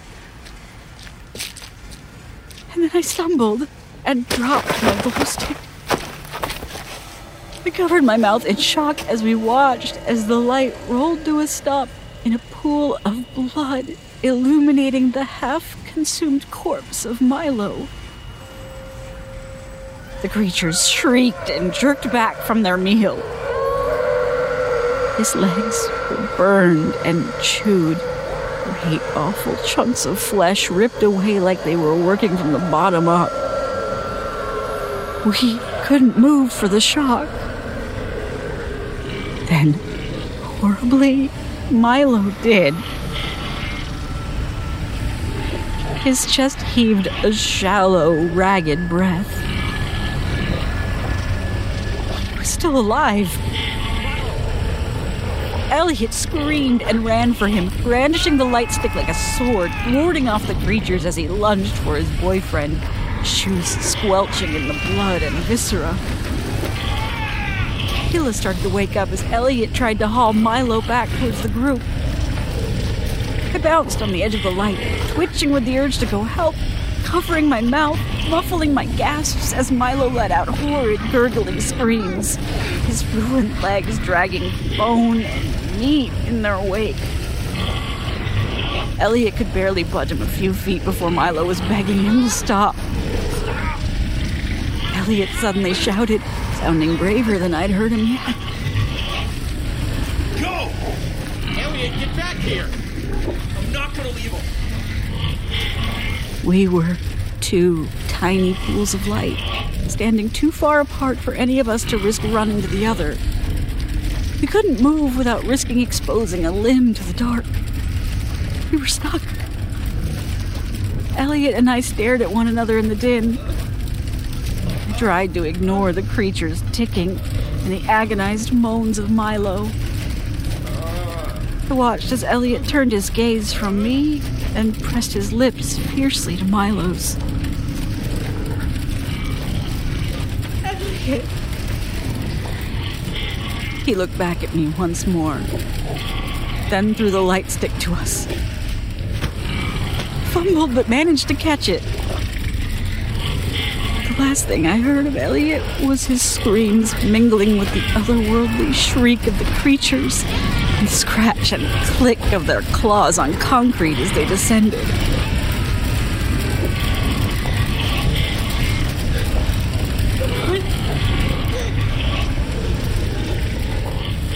I reached for Kayla and Jackson.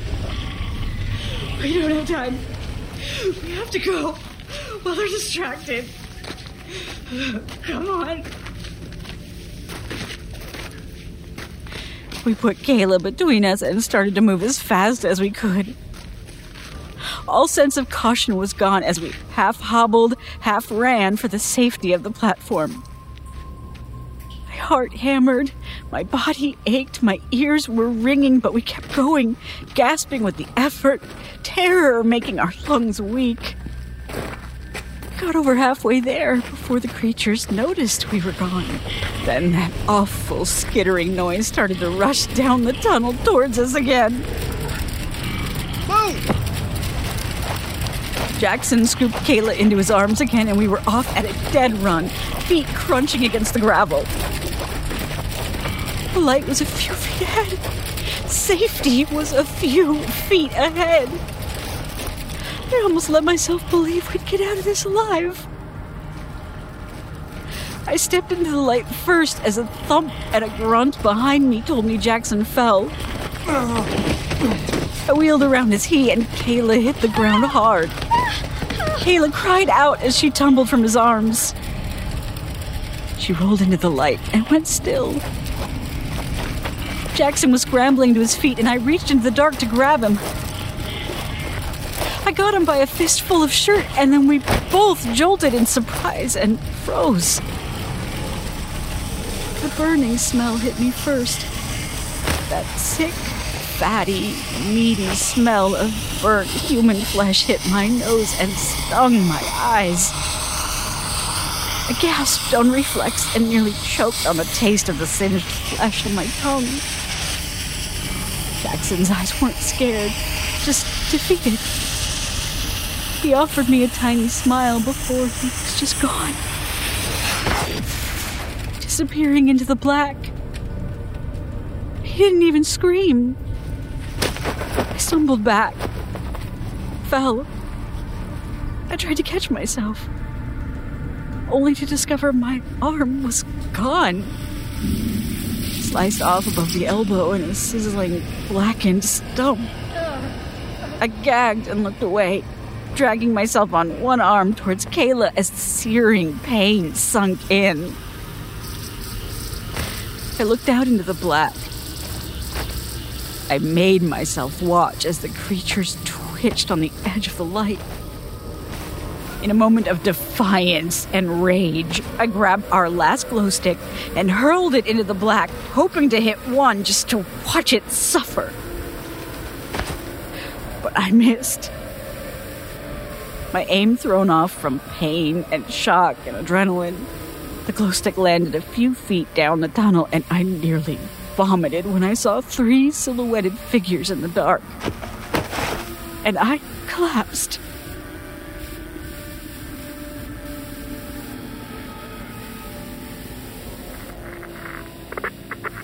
Next train, City Center, on track 1.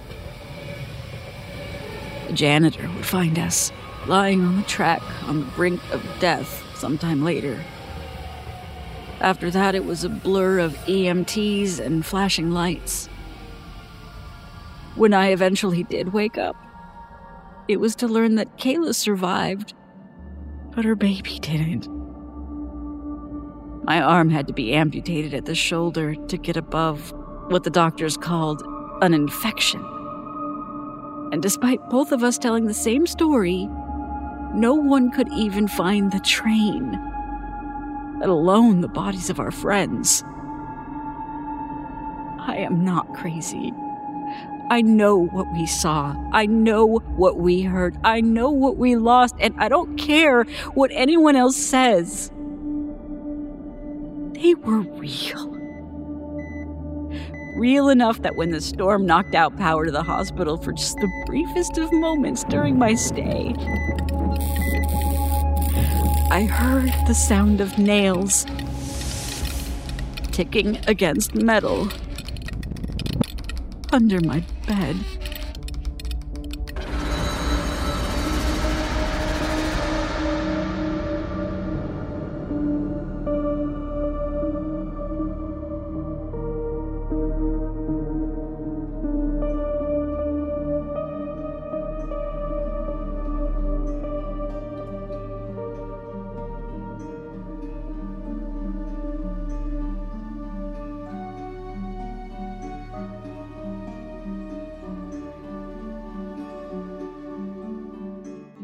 In our final tale, we submerge into the past to join the crew of the Avid Pursuit way up in the Arctic North.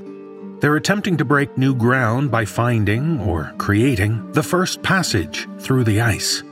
But in this tale, shared with us by author Maxwell Murray, it's no longer smooth sailing when the drill hits a snag. Performing this tale are Peter Lewis, Andy Cresswell, James Cleveland, Graham Rowett, Jake Benson, and David Alt. So with the rations running out, with patience and tempers beginning to fray, it's time to take a dive down to discover what waits below.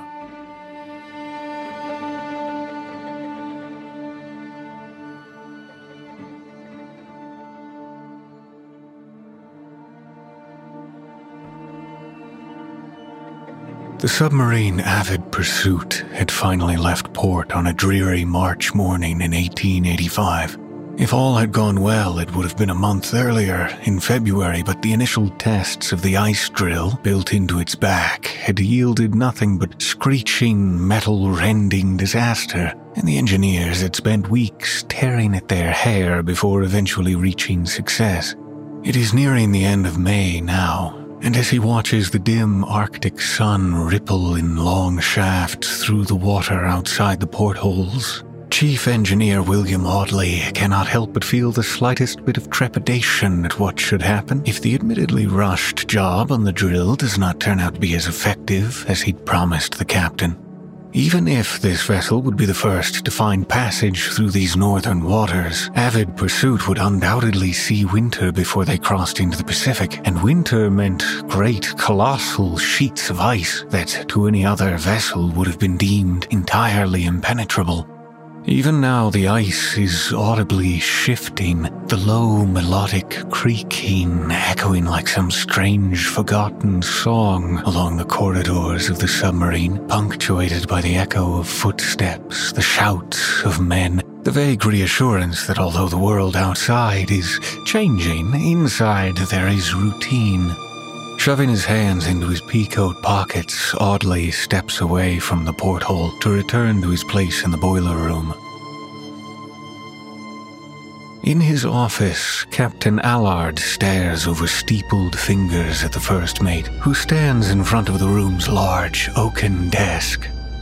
You aren't serious? I'm afraid so, sir. I've triple-checked the stores myself. If I were to make a guess, the shipments were mixed up before the voyage even began. And we have exactly how much coal remaining at present? If conditions are favourable, there should be no issues at all, but... If conditions are favourable? Yes, sir. Allard pinches the bridge of his nose, lets out a sigh.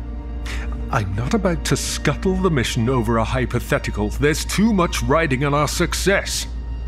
Don't notify the crew about the shortage. I'm sure the engineers are already aware. Naturally. Don't let them spread word of it. If conditions are indeed favourable, no one need know. Of course, sir. With a salute, the first mate turned sharply on his heel, but the doubt written across his face betrays the false bravado. The captain awakes, shivering, bolt upright, from the same recurring vision that has plagued him since before the submarine ever put out to sea. He can still see it in his head. The image is only just beginning to fade with the relieving ignorance of wakefulness. He had been held suspended as though drifting in deep water, the icy creep of frigid currents gnawing at his fingers and face. Sinking, drowning. He had known no reason why, but all around, all-consuming, was a deep, low vibration of breath, or perhaps of movement. The shifting of something unseen far, far below. It rings in his ears, a grating, constant, dizzying pressure against his eardrums. It is intolerable. And yet, as he'd sunk in the dream, he understood that at the time it had felt as though all was right. The cold, the inexorable current of the abyssal depths. It is where he was meant to go, where he was always meant to go. No, he shakes his head as he peels the freezing, sweat-drenched sheets off of himself. He is not one to believe in dreams and visions, and never has been. Now, when he has an entire crew of men under his responsibility, is certainly not the time to start. Rising, he forces the images from his mind, but he cannot forget what he has heard. Deep in the recesses of his mind, the shifting waits. By late August, the cold and ice have set in unlike anything that could have been predicted. Audley paces the floor of the engine room, back and forth and back, his boots clanking over the metal plating. Along the wall to his left, the dials and levers of the ice drill sit inert, waiting. The vessel will need to surface again soon to replenish its supply of oxygen, but with each passing day the ice grows thicker, and his faith in the drill's integrity lessens. Everything has worked so far, but this is only August, and if conditions were to worsen as the short summer season draws to an end... And, of course, there is the matter of the coal. The estimate he'd given the first mate months ago now seems overly optimistic at best and utterly foolhardy at worst. Avid pursuit has not been making the time he'd expected, but all the coal in England is meaningless if they cannot drill to reach the oxygen above the ice. Shaking his head, he yanks down the lever to bring the ice drill to life. The room fills with the familiar jarring whir and clank as the machinery begins to turn. With a flat iron clang, the wrench falls from Audley's hand as, with a sharp screech of rending metal, the mechanics of the drill fall still, horribly still. Audley rattles the lever in place, shifts it back, and then forwards again. Nothing. He checks the fuel supply to the drill. The myriad of dials displaying its force and pressure, every feasible source of where something could have gone wrong. Nothing. Slowly his attention turns to the portholes, to the deep grey water beyond. Whatever has stopped the drill, it came from outside. One of the crew is sent out to examine the ice drill later that day. Captain Allard watches him go, watches the bulky grey-brown diving suit float upwards and disappear into the murk. Staring after him intently through the porthole, Allard awaits the news the crewman might bring on his return. He waits, and he waits, and he waits. It should not take this long. There has been no movement along the tether, no signal to be pulled back in. Something is wrong. The captain signals the team to bring the diver back. They reel the diver in by the cord that kept him tethered to the submarine. His limbs move loosely, limply with every tug of the cable. They heave the bulky brass and oiled canvas suit through the hatch, but the diver collapses on the floor. When the helmet is removed, there is only seawater pouring to the deck in a cascade of salty green. There are no breaks or tears in the suit, and no way for the crewman to remove it without the assistance of the dive team. The frigid water pours from the empty neck hole, sloshing across the submarine's floors. Captain Allard turns to the shocked crowd that had gathered as the suit was dragged from the water. His voice is low, tight. Not a word of this leaves this room. The rest of the crew does not hear of this. Do you understand? There are a few nods from the group, uncertain and unconvincing. If you find anything, any sign that this man... He prods the empty diving suit with the toe of his boot. ...is still out there somewhere, or hell, if he's somehow still in here, you will notify me immediately. I want him found, or I want him forgotten. What I don't want is a mass panic. And if the crew starts believing in disappearing men and suits full of seawater, that's exactly what we'll get. One of the men clears his throat, speaks up timidly. Begging your pardon, sir, but isn't disappearing men and suits full of seawater more or less what we all just saw? Captain Allard fixes his withering gaze upon him, eyes shadowed with unspoken fears. And to anyone who isn't here at present, you never saw anything at all. Hanging the suit back in its place on the wall, he stalks off down the corridor in silence. The empty window of the diving helmet seems to stare after the crew as they disperse, crystals of ice and salt sliding down its glass as it thaws. William Audley watches the captain as the man draws in a long, shaking inhale, and then another, and then speaks. Audley. Captain. If I recall, before we left for this voyage, you told me this drill was in perfect functioning condition. Allard gestures sharply toward the ice drill's controls. That's correct, sir. And now it isn't. You mean to tell me you cost me months of delay for a faulty drill? It's not the drill that's faulty, sir. It wasn't the ice that broke it. The captain hesitates a moment. His mind flashes to shapes shifting in the abyss. The rhythmic pressure, the icy cold, the salt in his mouth, the empty suit. The engine room is hot, stifling. The captain coughs and says, What? It never reached the ice, sir. Stopped before it possibly could have. What exactly are you implying? Audley shrugs. Can't say. Just that something out there stopped it, and it wasn't the ice. You are aware of what this means for Avid Pursuit, aren't you? And for the crew. You mean that we're running out of oxygen by the hour until I can fix the ice drill? Of course I'm aware. And do you have a solution in mind? William Audley stands in silence for a long moment. The thrum of the submarine's engines fills the ears of the two men. I'm afraid, Captain, that I don't.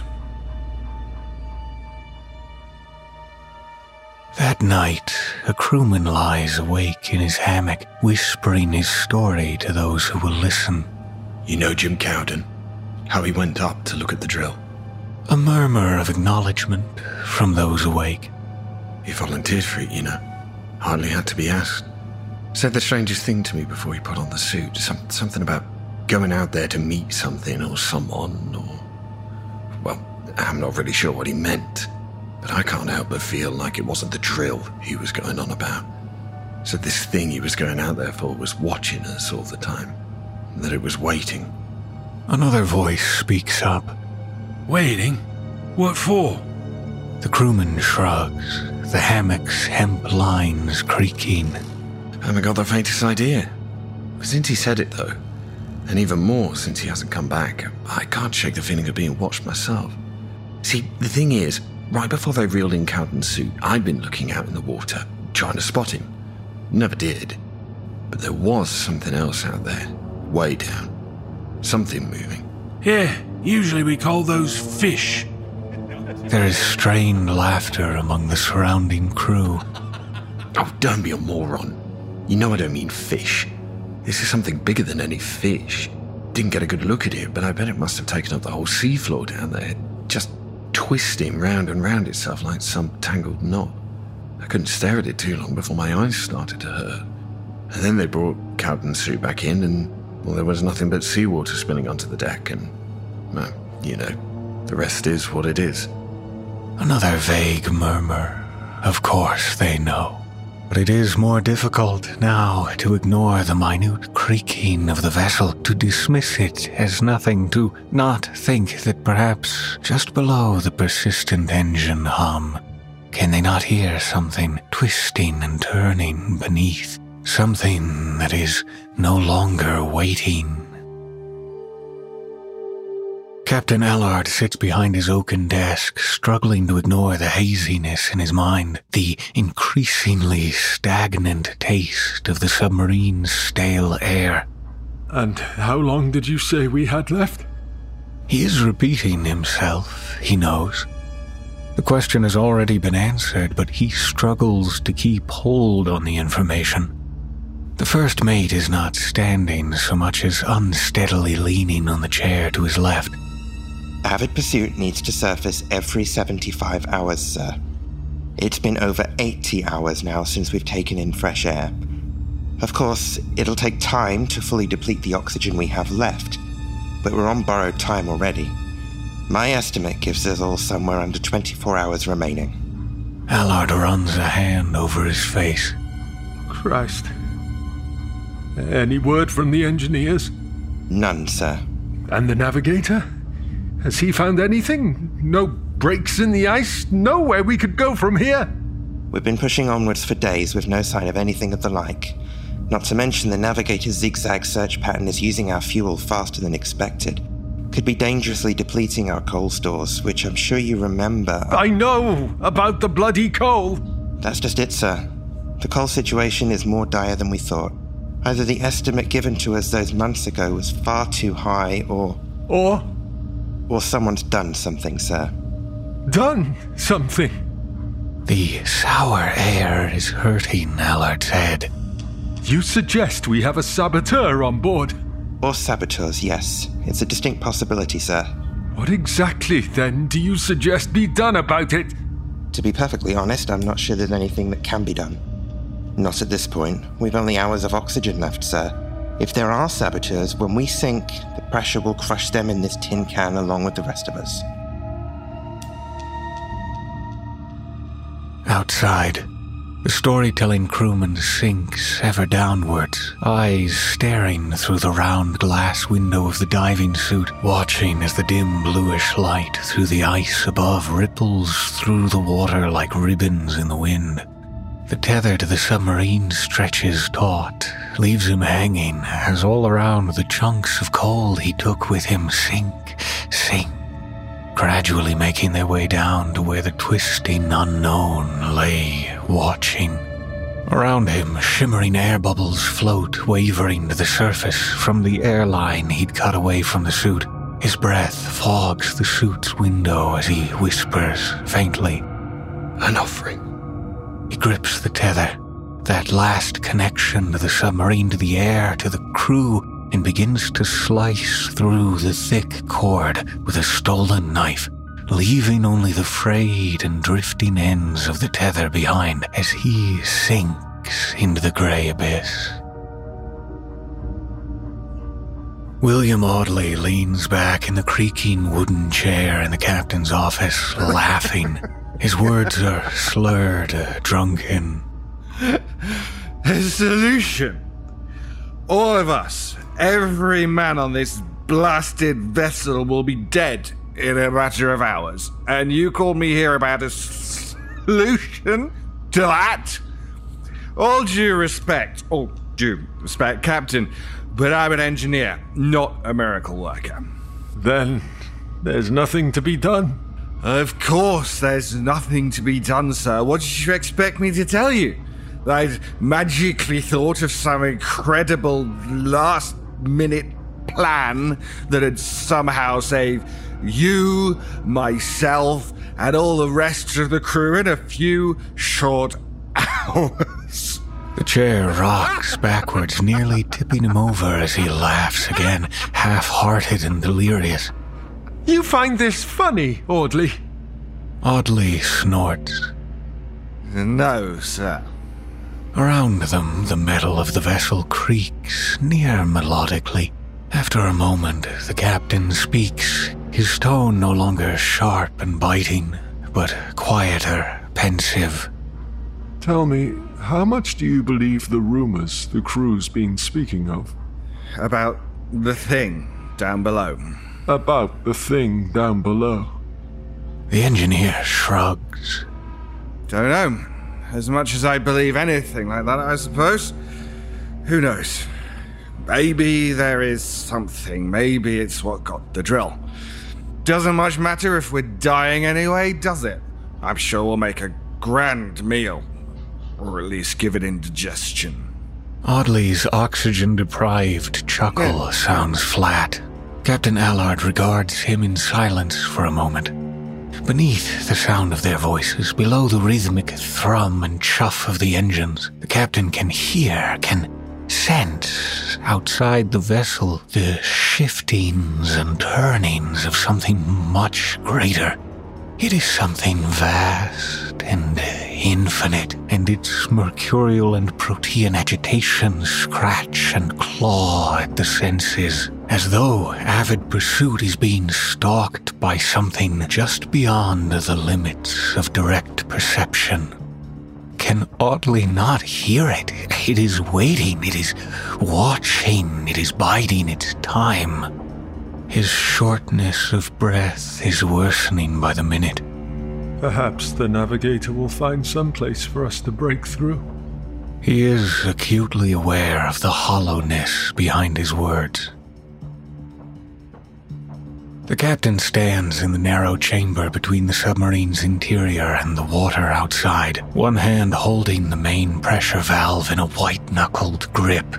He takes a breath in, a breath out. Neither feels like enough air. Beyond the walls of avid pursuit, he can hear the thing twirling itself into infinite knots as it awaits the arrival of the vessel. The time when inevitably it all would sink, would come to its rest on the seafloor. The seafloor, what was lurking there, as every failed expedition has and will. They're not just waiting for the vessel, waiting for him, he realizes, for the one who brought them here, the one who put everything into motion. The creaking of the ice above sounds hollow and distant in comparison to what waits below. It is waiting, and he must go. He yanks the valve to one side, letting the rush of seawater cascade into the chamber as he shuts his eyes to listen. The stinging taste of ice and salt fills his mouth and lungs as he drifts out and away, limbs already turning numb and blue from the cold. His body sinks like a stone. Around him, he can not only hear but feel the shift in the water as the thing at the seafloor moves, beckoning. The last few silvery bubbles escape his lungs, drifting upwards towards the ice as he moves ever closer to the waiting depths, to that twisting, turning resonance that echoes through his ears. It waits, has always waited, shifting, turning, watching.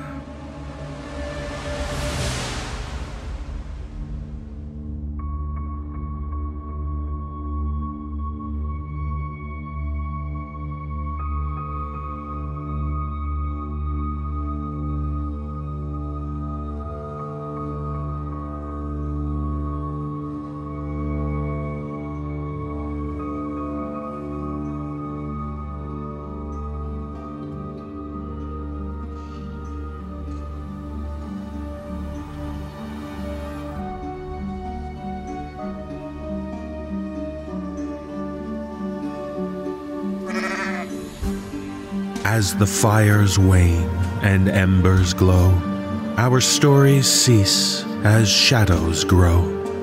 The night is long and darkness deep. Remain with us. Embrace no sleep.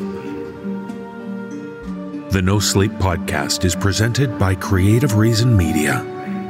The musical score was composed by Brandon Boone. Our production team is Phil Michalski, Jeff Clement, and Jesse Cornett. Our creative content manager is Olivia White. Our editor-in-chief is Jessica McAvoy. I'm your host and executive producer, David Cummings. Please visit the NoSleepPodcast.com for show notes and more details about the people who bring you this show. On behalf of everyone at the No Sleep podcast, we thank you for listening and for being a supportive Season Pass member who is under our spell. This audio production is copyright 2021 and 2022 by Creative Reason Media, Inc., all rights reserved. The copyrights for each story are held by the respective authors. No duplication or reproduction of this audio program is permitted without the written consent of Creative Reason Media, Inc.